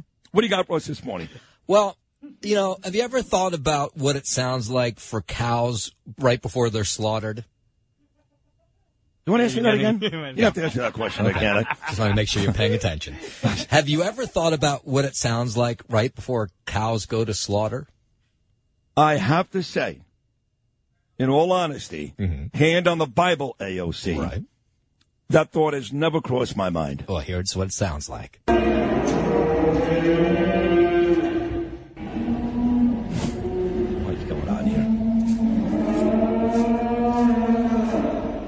Is this for real? This is for real.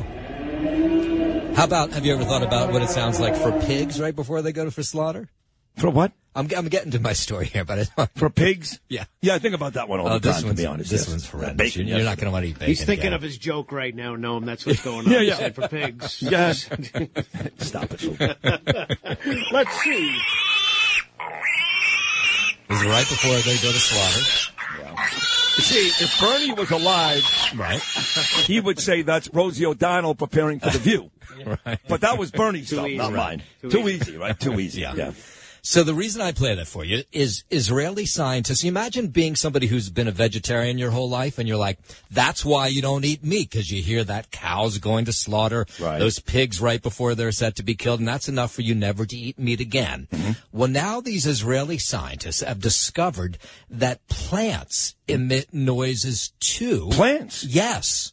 They emit noises, just stress, just like those animals do when they're about to be picked. And in this case, they actually were able to record the sounds of tomato plants. So here's a little bit from the researchers at Tel Aviv University. We're recording sounds emitted by tomato plants, but these sounds are ultrasonic sounds, so we humans can't hear them. In order to show what these sounds are like, we took many sounds, we put them together in a small time frame, and we changed the frequency so human ears can hear them. Yeah, so what happens is if you listen to tomato plants with these microphones when they're not being picked and, they're just out in the sunshine, no noise whatsoever. When a tomato plant is feeling well, it emits very few sounds. But when it is stressed, when it is dehydrated or cut or sick, it emits plenty of sounds. So for vegetarians, this is horrible news. You want to hear what a tomato plant sounds like when a tomato is being picked from it? Well, my thought is you're going to play it anyway. Yeah. Yeah. Even if you don't want to hear it. This is what a tomato plant sounds like as it's stressed out, as a tomato is being pulled from the plant.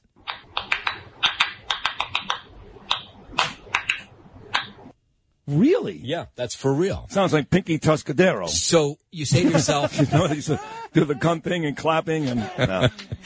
So you might say to yourself, well, I wonder if other plants emit different sounds when they're stressed out. And so we asked that question to these Israeli scientists at Tel Aviv University, and they sent back the sound of a grapevine when people were pulling grapes off of it, and this is what that sounds like.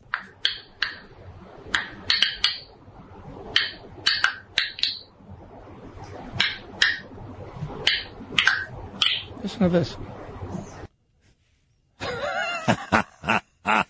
So there's a dilemma, of course, for vegetarians that these plants are screaming in pain. Yes. When they're being picked, whether it be a grapevine or that tomato sound, or this is what they scream out with these microphones. High definition microphones are able to pick up. This is actually unbelievable. Yeah. Is any of this true? Is he making all this No, up? this is all true. Ping pong. Yeah, I mean, I don't know, Naomi. I know. It is totally true. You can go, look it up for yourself. Sure. We're communicating with these scientists, and so the sound is so high pitched that we can't hear it, but they were able to get microphones that could pick up the sound. But the thought is that like bees and insects and animals, they can hear that sound, and sometimes it's the reason they'll stay away from a tomato plant instead of attacking a tomato plant. Interesting. Yeah. I always wondered why bees never attack tomato plants. Yeah, didn't you? Yeah. And didn't you always wonder what cows sounded like right before they go to slaughter? Or pigs? Sound like whales. Yeah. Oh, my God. That does sound pretty real to me. I don't know. Yeah, that's real. I know that when we ordered Gabriel's bacon yesterday at Gee Whiz Diner, right, we told him extra crispy. I do know that. So It was loud in the diner that day, I guess. yeah, I'm one of those guys. I just, like I used to work with, Jill Vitale. Right. And she's like caught up in all this animal stuff. Don't kill this one. Don't. I mean, come on. I can't wait to go to a good steakhouse. I can't wait. You got Empire right around the block. You've got Smith and Walensky around the right here across the street. Peter Luger in Brooklyn doesn't get better than that. I can't wait. I don't practice all this animal loving stuff. I love dogs. I've always had dogs. I love them. I go to the zoo. I'm interested. I'm not going to lie. I like to look at lions and tigers because I'm amazed at the amount of damage they can do. Bears, Cocaine Bear, very good movie. But I don't live my life worrying about animals. I just don't. But when you hear table grapes scream out in pain, yeah, this doesn't make you think about maybe skipping over the table grapes? No, it makes me think about going to Gristides today and buying a whole bunch of grapes because I love grapes. I had berries yesterday. They were delicious. Did they scream? I don't know. I'll have to ask the scientists at Tel Aviv University. Yeah. Yeah. This is where you launched me initially. The scientists at Tel Aviv University. But otherwise, all right, we got Anthony Scaramucci coming up next. Then a full hour in studio. This is really big stuff with Judge Jeanine Pirro. Her new book comes out tomorrow, Crimes Against America, the Left's Takedown of Our Republic. So Mooch and the judge coming up next. Sid and Friends in the Morning. 77 WABC.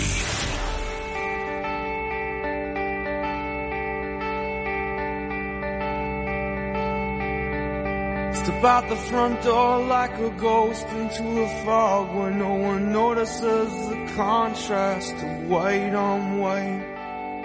And in between the moon and you, angels get a better view of the crumbling difference between wrong and right. Well, I walk in the air between the rain, through myself and back again, where I don't know. Maria says she's dying. Through the door I hear her crying. Why? I don't know. Around here, Counting Crows, one of our listeners asked for this great album, August and Everything After. Around here, 8:44 on your Monday morning. Again, Judge Jeanine Pirro, her new book comes out tomorrow, Crimes Against America. She will join me for the entire 9 o'clock hour coming up next. Right now, I've got a very special guest on the phone, but a friend of mine for many, many, many, many years. One of the smartest people you'll ever meet, Mr. Skybridge Capital, my buddy Anthony Scaramucci. Mooch, good morning, pal. How are you? Good morning, Sid. How are you? I'm doing great. You know, before we get to Chris Christie and the presidential race, I know you're good friends with the owner of the Mets, Steve Cohen, and I know that he's trying to get that casino out there at Citi Field, and it looked like he was going to get it, him and 42nd Street, among the places. But now it turns out, I guess, the people in Forest Hills put up a huge fight, and one of the local politicians, Jessica Ramos, is making sure, for at least now, that Cohen's Casino isn't going to happen. Do you have more news on this? You know, I don't have more news. I know that was going to go down this week, and conversations with Steve last week at the SALT conference, he gave us an elucidation of what the plan looked like. It's frankly a shame for Queens if it doesn't go through, because you've got, tens of thousands of jobs. You're going to clean up that whole area. You've got a beautiful waterfront park, basketball courts, baseball courts, sports facilities, going back up into the stadium. Yes, a casino, but also a conference center, hotel, a taste of Queens, where you would literally have all of the ethnic great foods in Queens showcased leading back up to Citi Field. And I don't know, Sid, if you've ever been down to Truist Park, Patriot Stadium. Yep.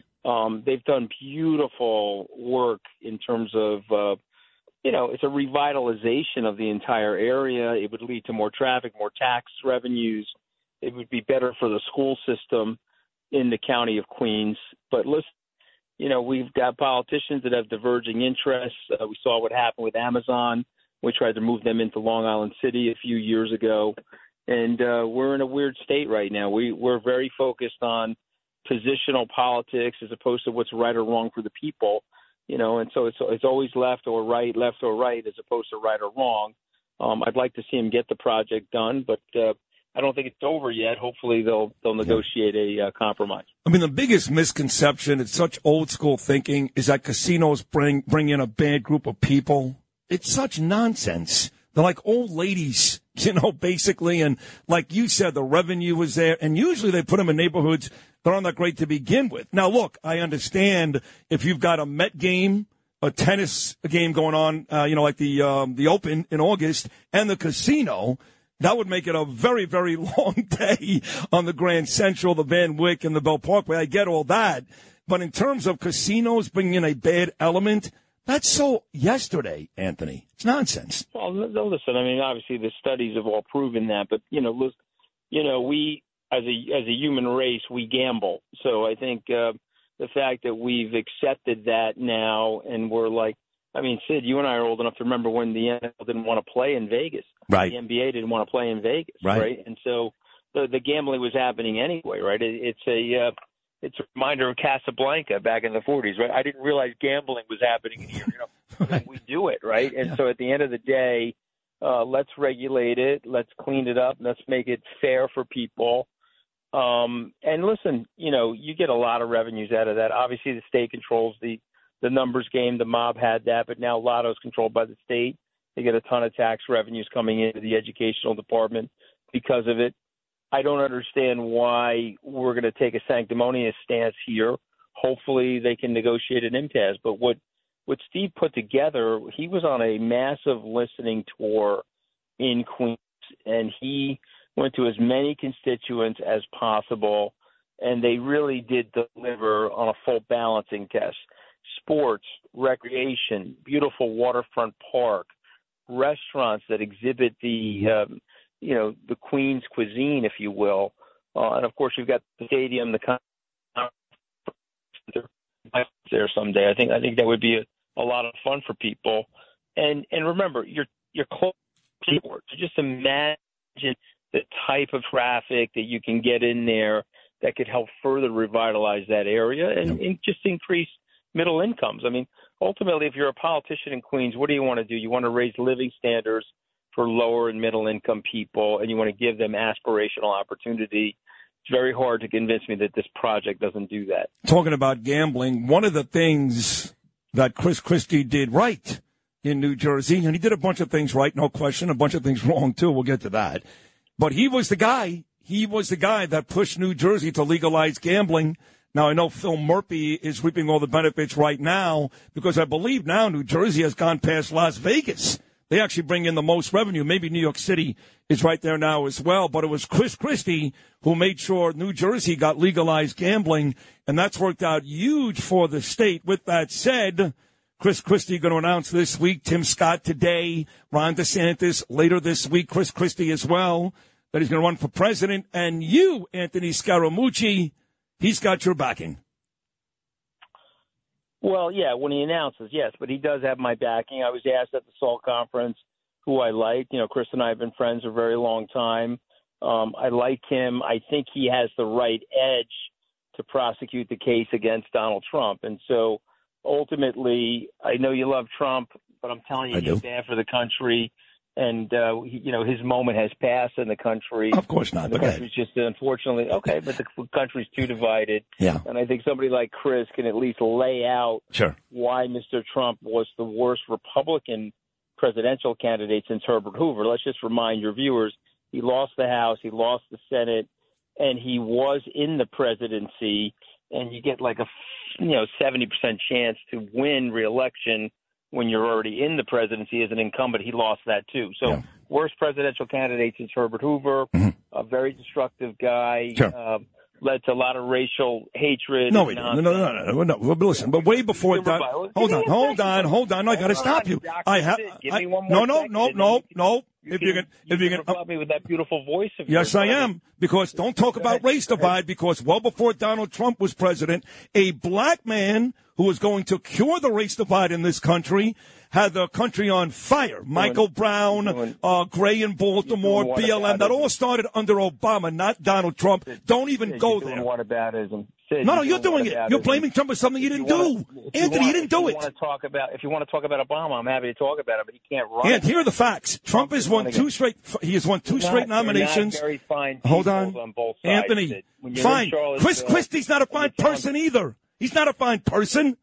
And he's. I think we're not going to let your rabbi or my priest. You tell me who the fine, perfect person is. Who's the perfect specimen? Nobody. Right, so I'm going to. Nobody. So I'll take. So I will take the imperfect guy who I think will do the best job. Who's won two straight nominations, while your buddy, he's won nothing. And by the way, his best moment was 10 years ago. He can't win the popular vote. But Chris Christie can. Have the people. Chris Christie can. He can't win the nomination. No, I mean, I think let's take one step at a time. Yeah. I think Chris Christie, step one, can make the case against Donald Trump. Okay. The two impeachments, the indictments, the disaster going on in Georgia. All hoaxes. Right. Situation with All hoaxes. Situation with January 6th. Right. All hoaxes. Okay. Yeah. I understand that, but when you hit the rock, my dad was a laborer when he got started. Right. You hit the rock 100 times, it doesn't break. On the 101st time, it smatters into pieces. Okay. He's got horrible negative approval ratings. He's nowhere with the independents. The independents hate the guy's guts. You got to win this race. You want Republican politics? You want Republican policy? Go with somebody else besides Donald Trump. You don't have to go with Chris Christie. He's my favorite because I like him personally. But go with somebody besides Donald Trump. The guy, and all the guy does is he's a walking wrecking ball of disaster. And if you ask anybody that's not politically tied to him that worked with him inside the White House, he has no executive management skills. He has no intellectual curiosity. He's a little bit of a Putin puppet.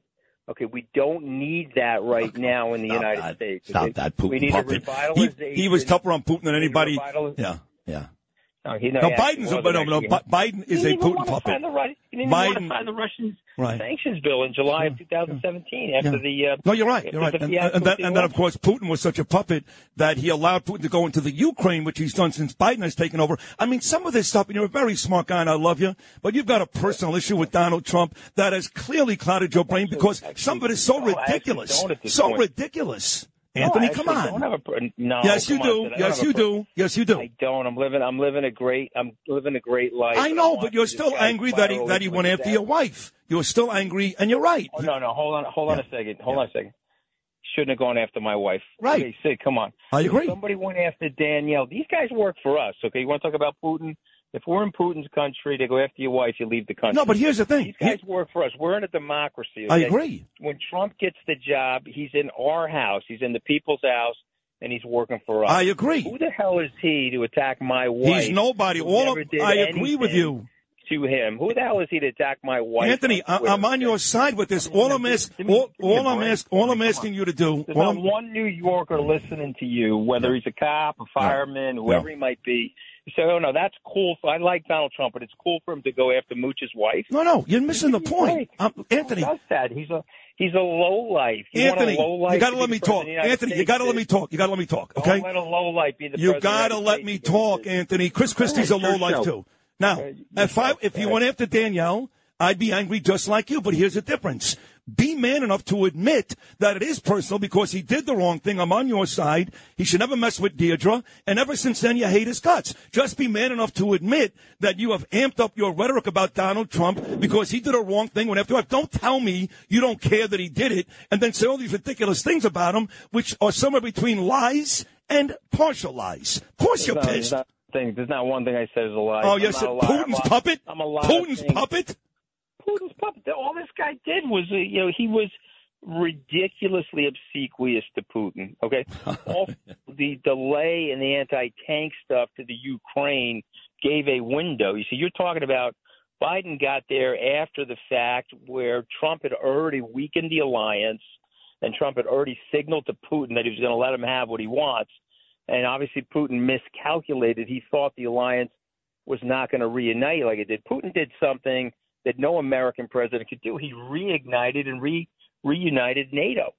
Okay, so you gotta look at it sequentially, Sid. You can't look at it, the way the politicians look at it. Look at it objectively and look at it sequentially. Yes, I was very personally upset when he went after my wife. Who wouldn't be? Right. It's 4 years later. It's now an objective standard. Who should be president of the United States in an hour of darkness for the country, in an hour of tribalism?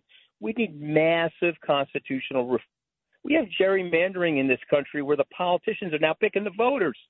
I thought we were in a real democracy, Sid, where the voters pick the politicians. The gerrymandering has completely skewed the congressional district system, skewed the local Senate and House races. It is an unmitigated disaster. We have a tyranny of the minority going on in the country because of this sort of nonsense. We need massive reform, and we need somebody that's going to think about us related to our first name, which is united. It's not the divided states of America. It's not the tribal states of America. It's the United States of America. And you need a healing, honest broker and a transformational figure to do that. And it's not Donald Trump. Okay, it just isn't. He has no evidence of being able to deliver that, and that's an objective statement. Well, it is certainly your statement, and I love you, and I think you're very smart, and I'm going to let you make it. Analysis not related on anything personal. Well, I don't believe that. That I don't believe. Okay. It's always going to be personal. You're an old school Italian guy. Nothing. You don't let that stuff go away. You can believe whatever you want. You remember what they said in The Godfather, right? It's not personal. It's business. Yeah. But you and I both know that, of course, it's personal. Well, that's what I just said. Personal. Right. But it's 4 years later. It's not as personal. I'm looking at it objectively.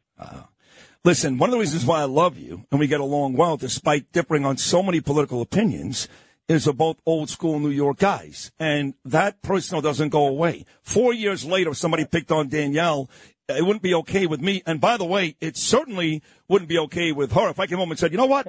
I kind of forgave Trump. So just remember this. Tell your buddy Trump, you know, he couldn't win without me last time. He's not going to win without me this time. Okay, we're going to put him right where he belongs, okay, in heavy retirement, okay? You get him on the phone, you say, hey, man, you won in 16, you couldn't win in 20. Right. You're not going to win in 24. Okay. And you're going to be in a very long retirement, okay? And you're going to have a lot of legal bills because you're a nonsensical lunatic. I'm going to tell him all those things. Next time you see it. I'm going to tell him. Promise me. I promise. Brother. Are you kidding me, Ed? I'll tell him. Good. Yeah, Good. but if you're right, his day is over. Yeah, well, if you're right and his day is over, I can promise you that the guy you're wasting your money on, he got no chance. I mean, it's like Scott Walker. You're throwing your money away again. You're throwing it away. Well, no, I don't agree with that. Of course. I had a time with Scott Walker. I met a lot of people. Yeah. These things are a lot of fun. You meet a lot of people. You interact a lot. You learn a lot about the country. Yeah. In fairness, I did a lot of campaign stuff with Donald Trump. I learned a lot about the country working on these campaigns. And by the way, Sid, you live in New York, right? Yes. They're taking 55% of our money now, right? So we're minority partners in our own lives, okay? If a dollar comes in, I got to give it to Kathy Hochul, Eric Adams, and Joe Biden, right? So I'm now a minority partner in my own life in terms of the money coming in. Yeah. So shouldn't we be involved with the hiring decision? Of course. Don't you think that we have to be politically active and at least try to push the needle here and there wherever we can? Because it's the apathy that comes from the business community that allows for this disastrous tribal stuff going on. If the business community was energized in Queens, they would allow for this nonsense going on as it relates to this project. all this is a win-win for everybody. But somebody's better for some reason. Who the hell knows this? But come on, let's on what's people. How do we raise their living standards? How do we give them a fair, aspirational opportunity in the country or the state of New York, as opposed to like woke nonsense and virtue signaling and all of it? Enough is enough. Yeah, no, we're losing you on the cell phone, but it was a great conversation. My phone is blowing up.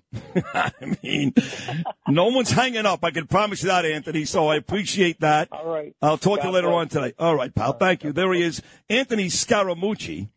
Oh, it's good stuff. That's good radio. And that prepares us for the fourth and final hour, which will be great radio as well. Judge Jeanine Pirro. Her new book comes out tomorrow, Crimes Against America, The Left's Takedown of Our Republic. An hour with the judge coming up next. Just like she's walking on a wire in a circus. She parks her car outside my house and takes her clothes off. Says she's close to understanding Jesus, and she knows she's more than just a little misunderstood. She has trouble acting normal when she's nervous right here.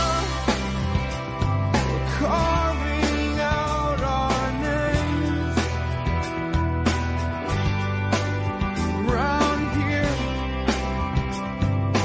We all look the 77 WABC. This is Sid and Friends in the Morning. No, I get by with a little help from my friends. Hello, baby, hello. Haven't seen your face for a while. Have you quit doing time for me? Or are you still the same spoiled child? Hello, I said hello. Is this the only place? Happy birthday to Bernie Taupin today. Did he help write this one, too? I love this song, Harmony, Elton John. Did he help write this one, Lewis? Yes, he did. He did? He definitely did. Most of them. Most of them, right? Rocket Man, Goodbye Yellow Brick Road. This one, a little harmony before Judge Jeanine.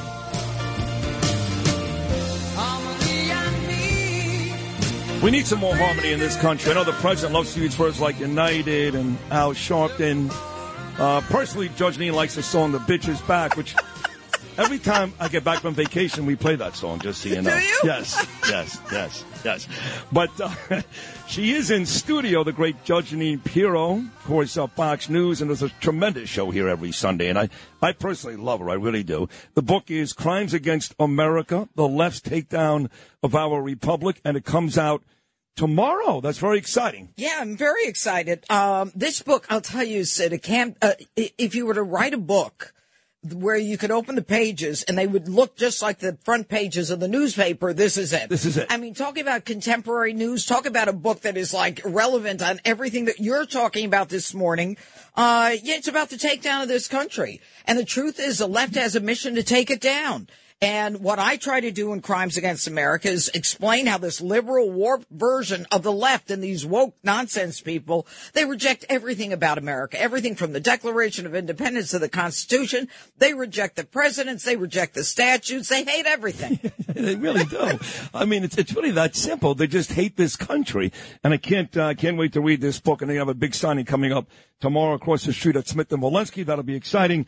Folks, go buy this book. Buy it in big numbers. Crimes Against America. We'll get back to the book. Yeah. But I did see you on television this morning. Now, I never curse on the radio. For some reason. I know. And that. I curse off the radio all the time. I know. All the time. But I don't curse. Today, I did. I used the S word to describe Al Sharpton. S is cursing? S? As in Sam?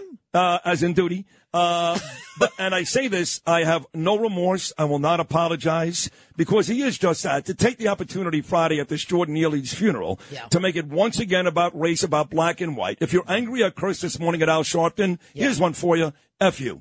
Okay. All right. Well, that's a curse. But look, look, there's a reason you did it. And you and I haven't spoken about it, but I can imagine that anyone listening to Al Sharpton would think that Danny Penny went on that train that day and said, I'm going to find myself somebody and I'm going to take him down. A black guy, yeah, not just somebody. Yeah, right. A black guy. Right. And you know what they deny, what people like Al Sharpton don't understand, is that there was a black guy helping Danny Penny take down Jordan Neely. Okay, and Jordan Neely did it for white guys and black guys and brown guys on the train. So stop. This is not about racism. And you know, anywhere you go, Sid, in America, everybody gets along. The only people who don't get along are the race baiters. That's right. You know, you go to 7-Eleven, you know, you go anywhere, you go to a play, I was here yesterday, went to a play yesterday, and I got to tell you, I mean, nobody complains the way they do. But, and how many white politicians really complain about race? I mean, you know, for example, again, Al Sharpton, he's not a politician, but he speaks on MSNBC. He made this into a racial incident. How many times over the last couple of weeks has a mutual friend, whether he's talking about Governor Abbott in Texas, whether he's talking about Jordan Neely, whether he's talking about my friend up in Rockland County, Ed Day, how many times has the mayor called somebody a racist? You notice only one side does that. Right. You notice that, right? Right. And I got to tell you, it's an honest conversation. Mayor Adams is, as far as I'm concerned, he's a disappointment. And because people elected him because of crime, they elected him because he was a police captain. They thought he was going to clean up New York. And, you know, all of a sudden the guy's just walking around every night all dialed up. I mean, I have a file on him in my office, Sid. Every night he's got a new getup on. I mean, show up at a crime scene, roll up your sleeves, make like you care. Every time someone is killed, I want you to have a sign out there saying, Hochul, listen, repeal this cash bail nonsense. Let judges make these decisions. But no, he's all talk. And I'll tell you when it proved he was all talk. When the immigration system and the issue came to New York City, all of a sudden, all of his liberal nonsense is out the window. I don't want them here. I don't want 61,000 here. Wait a minute. You're a city with the biggest budget in the country. You've got 8 million people. You're worried about 61,000? We've had 5 million in 2 years over the southern border. You think a town, a village, or a hamlet can afford these people? They're overrunning ranches. Right. And Mayor Adams is like, oh, I can't handle it. Oh, my God. Let me put them in the schools. Put them in the schools? Are you stupid? Who puts illegal aliens? You have no idea who they are, what their record is, where they're from. They hide everything about themselves, and they come in and say, I need asylum. And by the way, I'm not down on all of them. We need them, and I'm happy to help them. But don't give me this nonsense. You're going to put them in a school. I was a DA. Whenever it came to school, I was looking for pedophiles. And you want to put someone you don't know in a school gym and have the kids play stickball in the street? I mean, where do you come up with this nonsense? My issue is, too, he's on both sides, right? He wants to be a sanctuary city, although he did go to court, last week, but he wants to be a sanctuary city and then complain. And then, he doesn't call out Hochul ever. In fact, I played a cut this morning where he congratulated Hochul and Chuck Schumer. And when he calls out the White House, he never says Joe Biden. Right. He says federal government. Right. So this is a guy that clearly is more worried about how the Democrat Party feels about him in his race to one day maybe be president than he does New York City. That is becoming increasing. And I don't dislike the guy, but that's becoming increasingly clear. Well, look, Joe Biden and the White House is already punishing him because they're not allowing him to be on their campaign emissary team. Right. Where they send out all these people to talk about how great Joe Biden is. And they also screwed him for the DNC. They gave it to Chicago when Adams begged for it here in New York. That's right. Okay. But here's the thing. Adams needs to understand if he wants to be a hero of the people, if he wants to be the country's mayor, then he's got to stand up for the people of New York. He's got to stand up so middle America looks at him and say, that guy has common sense, as opposed to that guy's an ideologue and he's not crossing the political lines. That's the problem with America. The ideologues, the woke people, they're like, oh, it's not about truth and justice. It's about what does my party say? That's nonsense. Last night you did a hour special going back to the Penny story here, where there too, Eric Adams started out as the only one who was good. Kathy Hochul wanted to give Penny the electric chair day one, right? Schumer, Sharpton, and Eric Adams said, slow down. And then it took him about a week, and all of a sudden it was one of my black brothers. I mean, Eric, please, I'm begging you. Stop it, okay? Stop. So he also went the other side on that one, too. But you did an hour special last night on Penny and Neely. And while we all know what he witnessed as a 14-year-old boy, no one should go through that. Nobody. It's horrible. But 40 arrests and punching old ladies in the face later, you start to lose some of that sympathy, right? Well, one of the problems is Al Sharpton, who never knew Jordan Neely, who should have been there when Jordan Neely was placed on New York City's list of the top, homeless who need the most help. The 50, guy's a schizophrenic. He's mentally ill. He's a classic example of what's happening in this city. And so, all of a sudden, Al Sharpton's out there. We're going to take care of our brother Michael Jackson. He wasn't Michael Jackson. 44 arrests later, he just decked a 67-year-old woman, fractured her orbital bone, broke her nose, and didn't serve any time. And every chance he got a break from the system. And I'll tell you what, we had 44 as a society. Yeah. You know what, Sid? We failed him. We did. Jordan Neely. No, we did fail We this did. guy. Well, who failed him was the mayor before Adams, Bill de Blasio. His wife stole million? $1.5 billion for the Thrive program. $1.5 billion. The Thrive program would have taken care of Jordan Neely. The city absolutely failed that kid. You know what? I didn't even realize it was that much. But look, when we have people who are mentally ill, we have an obligation to help them. We do. Yeah. And yet when they take money like that, the money dissipates. Nobody knows where it goes. Any prosecutor behind that? Of course not. And then you got the issue of Jordan Neely. Every time he was arrested, he should have been sent somewhere. As a judge, I would have placed that guy in some facility. Right. You have that right to do that. And so 44 times we missed him. And it's a shame. He went through hell, this guy. No, but did. he was not Michael Jackson. No. He was, let me ask you this. He was 10 years ago. 15. If you say, I'm ready to die, if you say, I'm ready to go to jail for the rest of my life, if you're in the military, you're a cop, what does that tell you? It tells you I'm homicidal and I'm suicidal. Of course. You're all in trouble. And Al Sharpton had the nerve to say at the funeral on Friday when he was yelling, I'll go to jail today, which means I'll do something bad. Al Sharpton had the nerve to say he was crying out for help. No. When you're crying out for help, you go, please help me. Please help me. I miss whatever it is. When you say, I'll go to jail, I'll do what I have to do today for life, that's not crying out for help. That's a threat. That's a terroristic threat. And everyone on that train knew it. That's why they thanked Danny Penny, the Marine. That's why they said he was a hero. That's why this case has hit a chord in this country, because all of a sudden the mayors who defunded the police, they're out there yelling racism. Don't you dare. You defunded the police. You took the anti-crime unit out of the inner city. You're the one who's allowing this crime to run rampant. You want to cry racism? Not so fast, Mr. Mayor. You see, the way you're reacting right now, which is the reason why you're the best on Fox News and your show Sunday is so great, and you're not acting. You see, you're angry. No, I am angry. Right. And when I yelled about Sharpton this morning and cursed him out, and people got upset with me, one in particular, or things like that, when I actually say that Daniel Penny's a hero, or I applauded Ed Day weeks ago for physically threatening the mayor, because the mayor is a big boy, he doesn't care.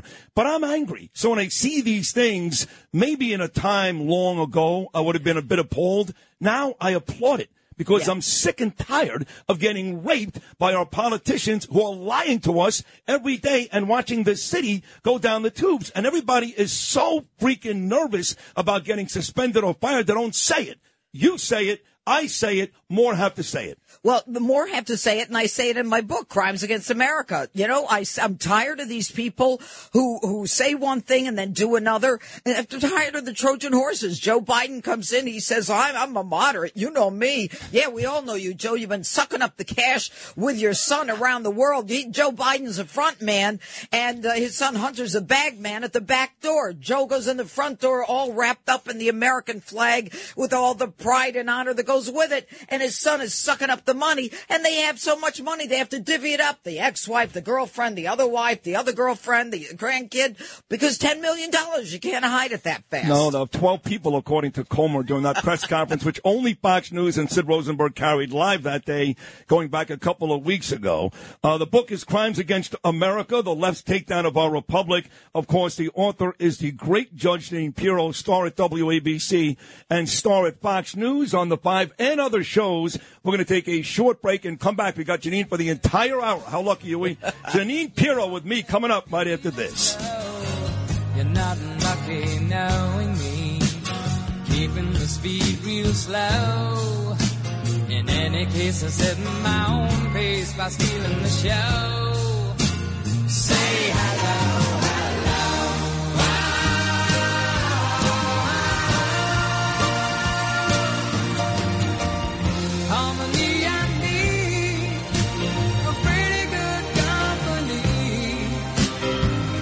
Looking for another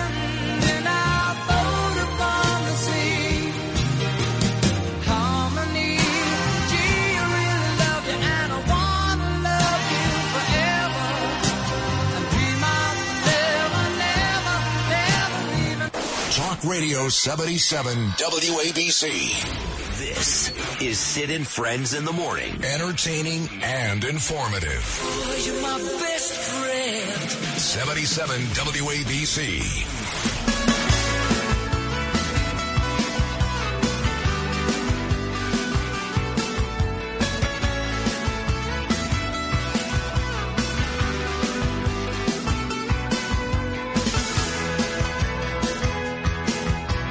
All right, folks, the book is Crimes Against America, the Left's Takedown of Our Republic.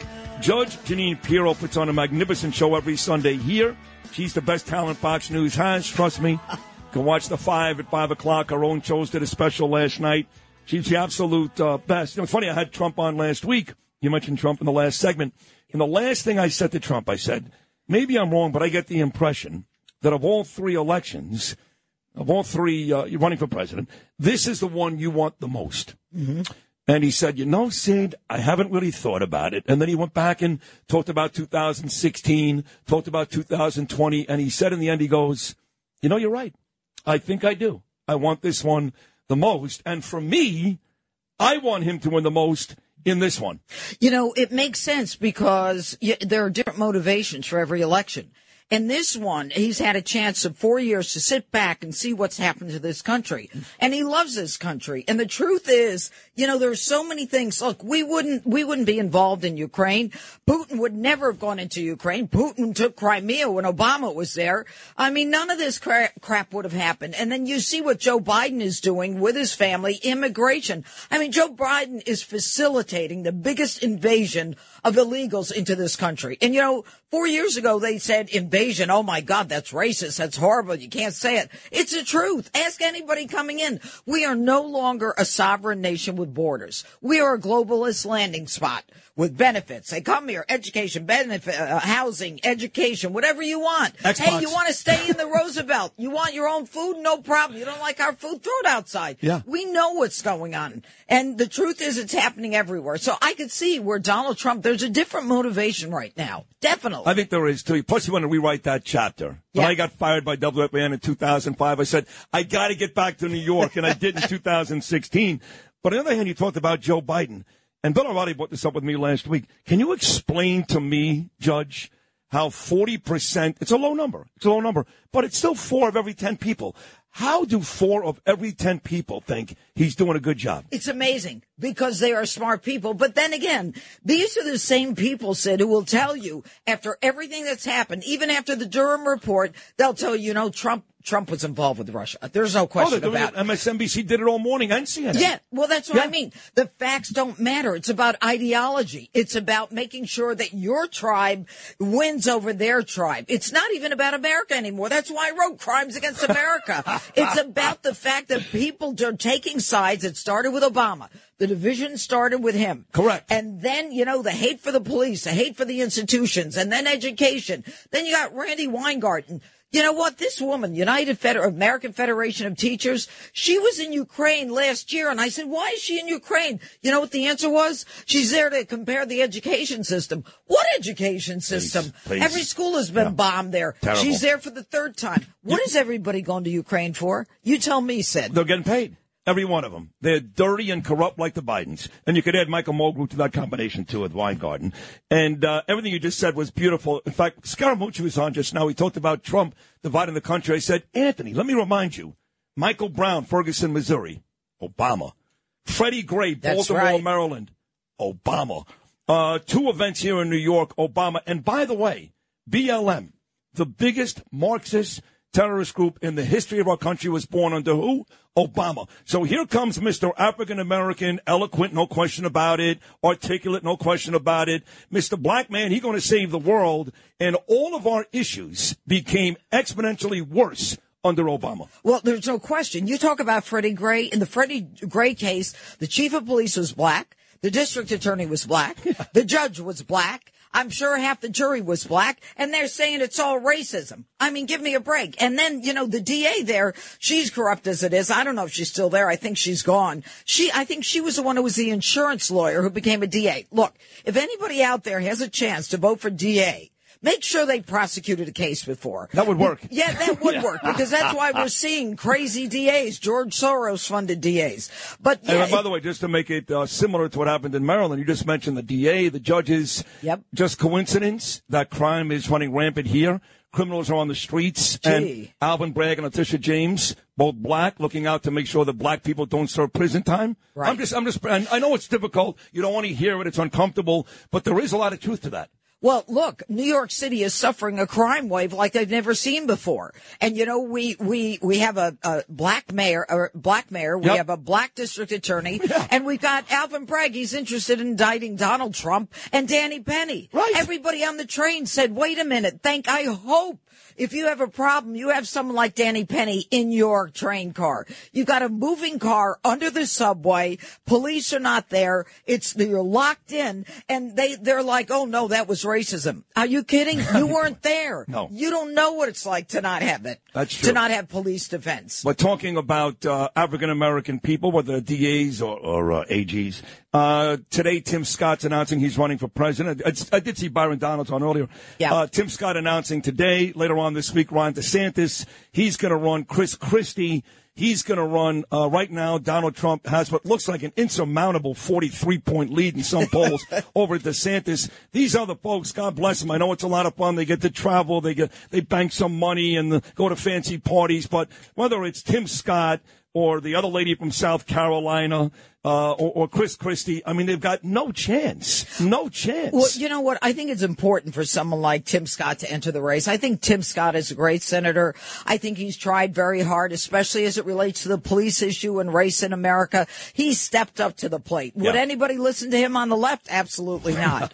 But yeah, it is. The truth is that Donald Trump is the giant. I mean, and so I don't know. You can't see DeSantis, once he makes it official, making a charge and making it competitive. You think it's already wrapped up the nomination for Donald Trump? I do, but that's how you feel? You know what? I really think it's going to be very, very hard. I can't imagine anybody, DeSantis or anyone else. And so the question is, should DeSantis wait?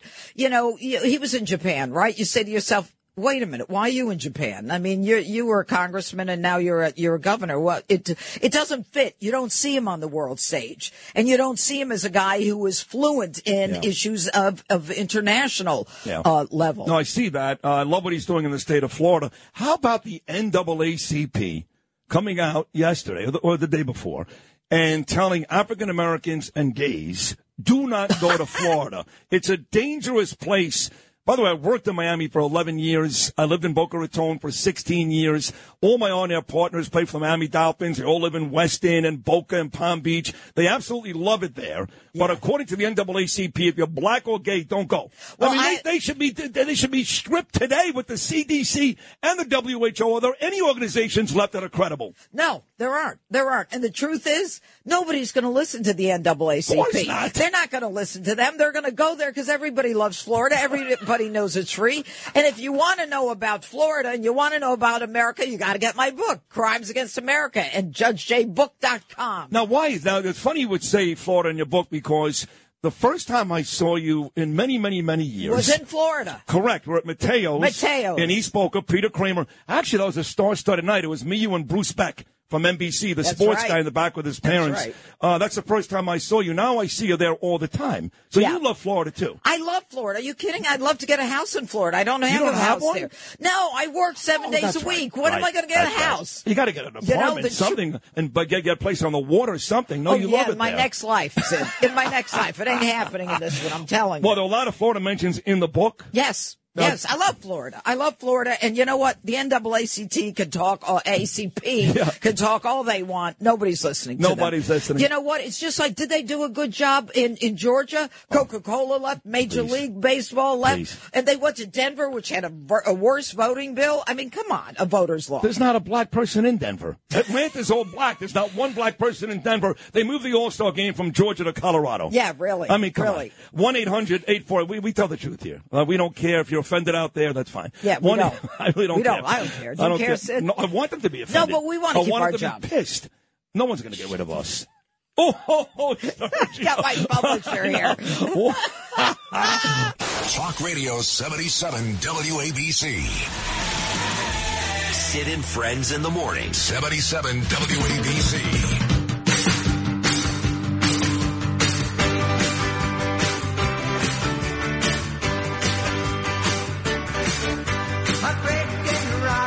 All right, we got Judge Janine in studio, and I like Sergio Cordes. He's a riot. But Judge Janine's book is coming out tomorrow. You can buy her book, and I advise you do it. Go to judgejbook.com. That's judgejbook.com. You'll save the Amazon charges. Judgejbook.com. Plus, it's more money to Janine, and all we care about is making Janine no, money. it's more money for my publisher. That's fine. Come on. He doesn't even need the money. He lives in Palm Beach. Yeah, well, no, but you know what? The book, I got to tell you, though, Sid, you know, the book, it was easy to write this book because every day you turn on the radio, you open the newspaper, and you're furious. Yes. Every day I find myself Yeah. furious. And then I say to myself, Janine, something's got to give. It can't go on like this. We've got issues at the border. We've got issues with safety. We've got issues in the school. We've got issues with the economy. We've got, the word fentanyl didn't come off of Joe Biden's lips Oh, I know. for 1 year and 8 months. I know. He didn't even mention the undeclared war that China has declared against the United States, where they send the fentanyl into Mexico. They pop them into pills and launder the money and send it into the arteries throughout the United States. Yeah. You know there are arteries already established in this country. Of course. And you know what Joe Biden comes out and says? He says, we're going to increase the penalties for fentanyl. Are you kidding me? You don't even arrest them. And when you do, you let them out on no cash bail. Right. I'm not even sure the cartel isn't paying off Biden. I have no idea. Oh, but God. Is there a lot of that in the book, too? All the stuff No. which... Well, give me, first of all, how long did it take you to write the book? How long did it take? It took me about, 5 months. It was a quick write because I was so angry. That's pretty good. So. I was so angry. Look, it's all about the breach of sovereignty. And what I do is I lay out an indictment, and then I follow up with all the individual crimes, the infringement of the right to bear arms, aiding and abetting violent criminal conduct, crossing the blue line, pay to play, sound like the Biden crime family? All of them. Perjury, gaslighting. The fact that what they've done is they're trying to erase our history. They're trying to shut down free speech. It started with political correctness, Sid. Remember about 6 years ago, during Obama, they said, if you say it this way, you're a racist, a xenophobe, we're going to cancel you. Right. And now we're going to shut down free speech. How? We saw it in the 2016 election, where the FBI tells Twitter, you can't allow this newspaper article that the Post published subject to defamation rules. They weren't worried about it, but they said you can't publish that Hunter Biden may have been in business with his father and that there were millions and 10% going to the big guy. Okay, they shut it down. That's free speech. It's called election interference. Jim Comey, the FBI. I knew Jim Comey. He was a U.S. attorney when I was a DA. Yeah. This guy knows of what he speaks, but he turned into such an ideologue, he's almost a whore for the money that he Ideologue is gets. a nice way of saying scumbag, I guess. I don't know. Yeah. Because I had a lot of respect for Jim, too. I liked him. But then I watched with Bernard, God rest his soul. He was alive. We were doing the midday show. And Jim Comey came on television and did this 30-minute little thesis, if you will. And it was brilliant on how guilty Hillary Clinton was, just to tell us we're not going to do anything about it. Though. No reasonable prosecutor would prosecute her. Right. Are you kidding? You just made a 30-minute reason why she's guilty. What are you talking about? Exactly. Yeah. So what does that tell you? Do you name names in the book? I absolutely name names in the book. On. Why not? Come on. Why not? This is Put America. them all in there. You know what? And McCabe I got to and tell you Brennan something. and all these bastards. You know what's frightening? In the beginning of the book, Sid, I talk about the fact that in 1838, someone actually came out and said, if danger is to be expected, if this country will suffer any defeat, if destruction be our lot, we must ourselves be its author and finisher. As a nation of free men, we must live through all time or die by suicide. Abraham Lincoln, Was it Lincoln? 1838. Yeah. He knew we could only die by killing ourselves. I knew it wasn't Gayle King. No, that is brilliant. Well, I was there when Abe Lincoln said that, Well, I'll be a doctor. Is doing great face work because you look great, and you look great on television, too. Thank you. Yeah, but that is a great quote. And, it is. Yeah, and Trump actually gives a lot of credit to Abe Lincoln, too, all the time. He's quick to credit Abe Lincoln. He's quick to credit Ronald Reagan. See, I say in my lifetime, and again, I voted against Trump in 2016. The first time I had him on, he loved that. He's like, wait, I turned you around? I said, yes, you did. Not because I liked Hillary. I hated her, and I hated Obama. But I watched Trump, and I watched, I'm going to build a wall, I'm going to wear a red hat, the whole thing. And then, but the difference is I'm an adult. So when he won, I said to Bernie, I said, look, I've got 2 little kids. I need him to be great. And he turned out to be a tremendous president. There's in no my question. lifetime, him and Reagan, that's it. There's that's no question it. about and Bush, it. 41 a little bit. But a little bit. Yeah, but that's it. Yeah, that's it. I agree. So now he's got this fight of a lifetime trying to win again. Does he get the first copy of that book? He loves you. My last book was dedicated to him. I know. And, absolutely. I talked to him, and you know what? I talked to him about what it was like when he made a decision to fight for America, when we've got a president who's interested, Joe Biden, in America last. And I got to tell you, Jill Biden, I'm not impressed with the woman. First of all, she's not a doctor. I'm sick and tired of people calling her a doctor. She's got some degree in education. She's a less doctor than Dr. J is. Yeah, well. At least he's a doctor of basketball. But the thing with her is that she's enabling elder abuse. Yes. That's what she's doing. She hates him. What? She hates his guts. I don't know. What decent wife would embarrass her husband like that every day? She hates him. She wants him dead.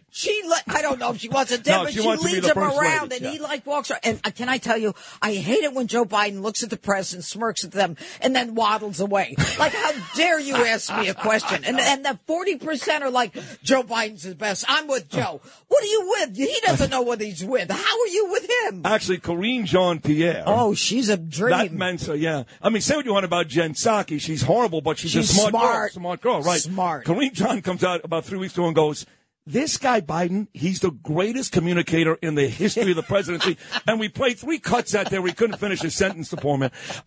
Poor man, please, that's not the case. But in terms of the immigration, Mayorkas is the guy that's kind of the face of that. Right now, outside of Biden, if you want to pick the one person, maybe you wrote about it in the book. If you want to pick the one person. He's in my book. He is. So is he public enemy number one, Mayorkas? After Joe Biden, yes. He is, right? He absolutely is. This guy lies to our faces. He says the border's closed, the border's secure. Do you think we're stupid? When they get from Mexico to New York City and they're in the Roosevelt Hotel, I know the border is not secure. Well, okay? You don't feel any comfortable knowing that Kamala Harris is... Oh, she's on the job. Let me tell you, I'm going to tell you something about that. I'm disappointed as a woman. I fought very hard to get the positions I did. I'm no spring chicken. I mean, I did things that women hadn't done, okay? Right. And I see that position. Is that in the book? Yeah. Shut up. Now, when I see a woman as vice president, I say, what an opportunity. Yeah. What an opportunity. Young girls are looking at this woman saying, I can be vice president. I can be the president. Get out there. Be articulate. Fight for a cause. Show them you're smart. Show them you can do a 2-step backwards in high heels. No, she's like, what is that about? Sid, what is that about? I don't know. I mean, is she happy hour every hour? Look, she's got to be thrilled to be where she is. Let's face it. She is. So's her husband. Yes. Yeah. I mean, anyway, enough about that. The mayor was very good there. Let's just leave it at that. The mayor of San Francisco was very good. Him. Yeah, him too. I know. And of course, Barack, when he said she's the prettiest. The best looking woman. Hey, you know what? Michelle didn't like that. Michelle doesn't like a lot of stuff. She does not look like an easy person to be married to. Just my opinion. Yeah. So now we have to take one more quick break. Is that right, Lou? Come back and wrap things up with Janine one more time. Talk about this phenomenal book. She's been an amazing guest. This hour's taken like 10 minutes. Yeah, this is on video. Oh, my God. You didn't tell me that. I didn't tell you that? No. Well, that's Sergio's job, not mine. We'll be right back.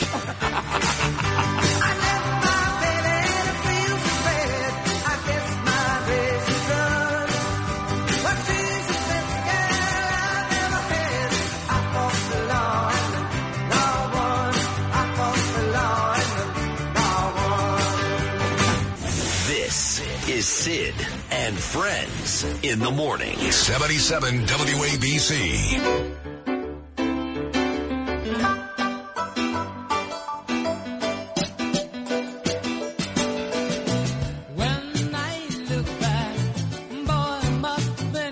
All right. JudgeGBook.com. J for Janine. Oh, J. Did I say G? Yes. I did. Judge J Book. Yes. JudgeJBook.com. That's how you're going to buy the book this morning. JudgeJBook.com.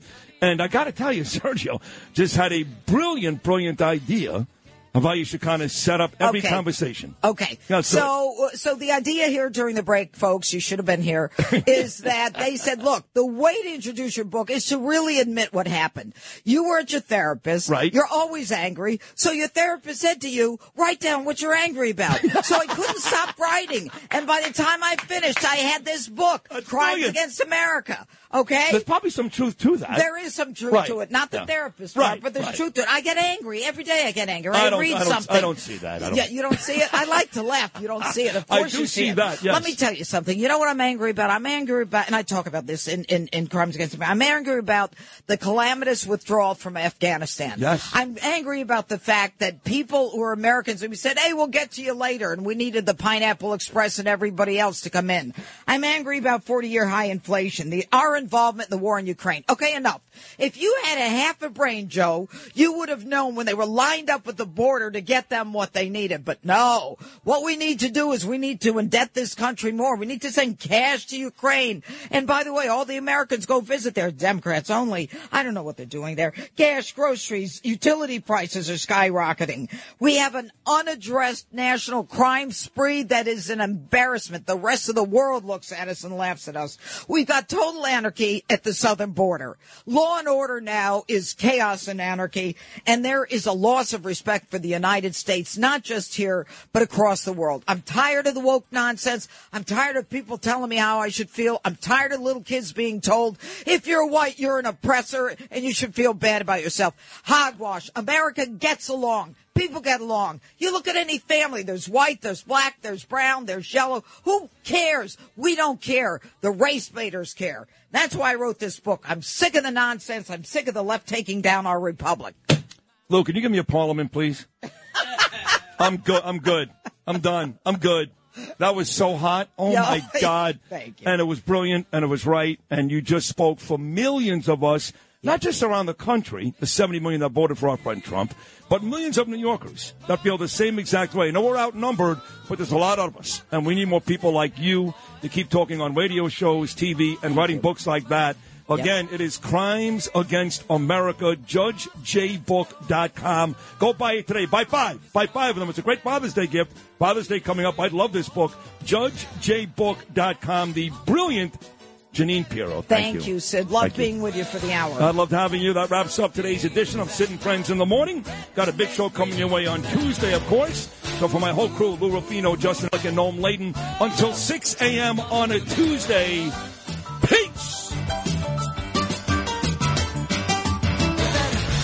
If you had an accident, trust Gabo Law, personal injury and medical malpractice attorneys with decades of experience who will provide the attention you deserve and deliver the best possible results in the shortest amount of time. Gabo Law has recovered millions for their clients, and they will be able to help you. But don't take our word for it. Read their 5-star reviews from former clients on Google, Avo, and Facebook. Call Gabo Law today, 800-560-0214 for a free consultation, or email them at info@gabolaw.com. That's GABO law.com. Gabo Law, where winning is no accident.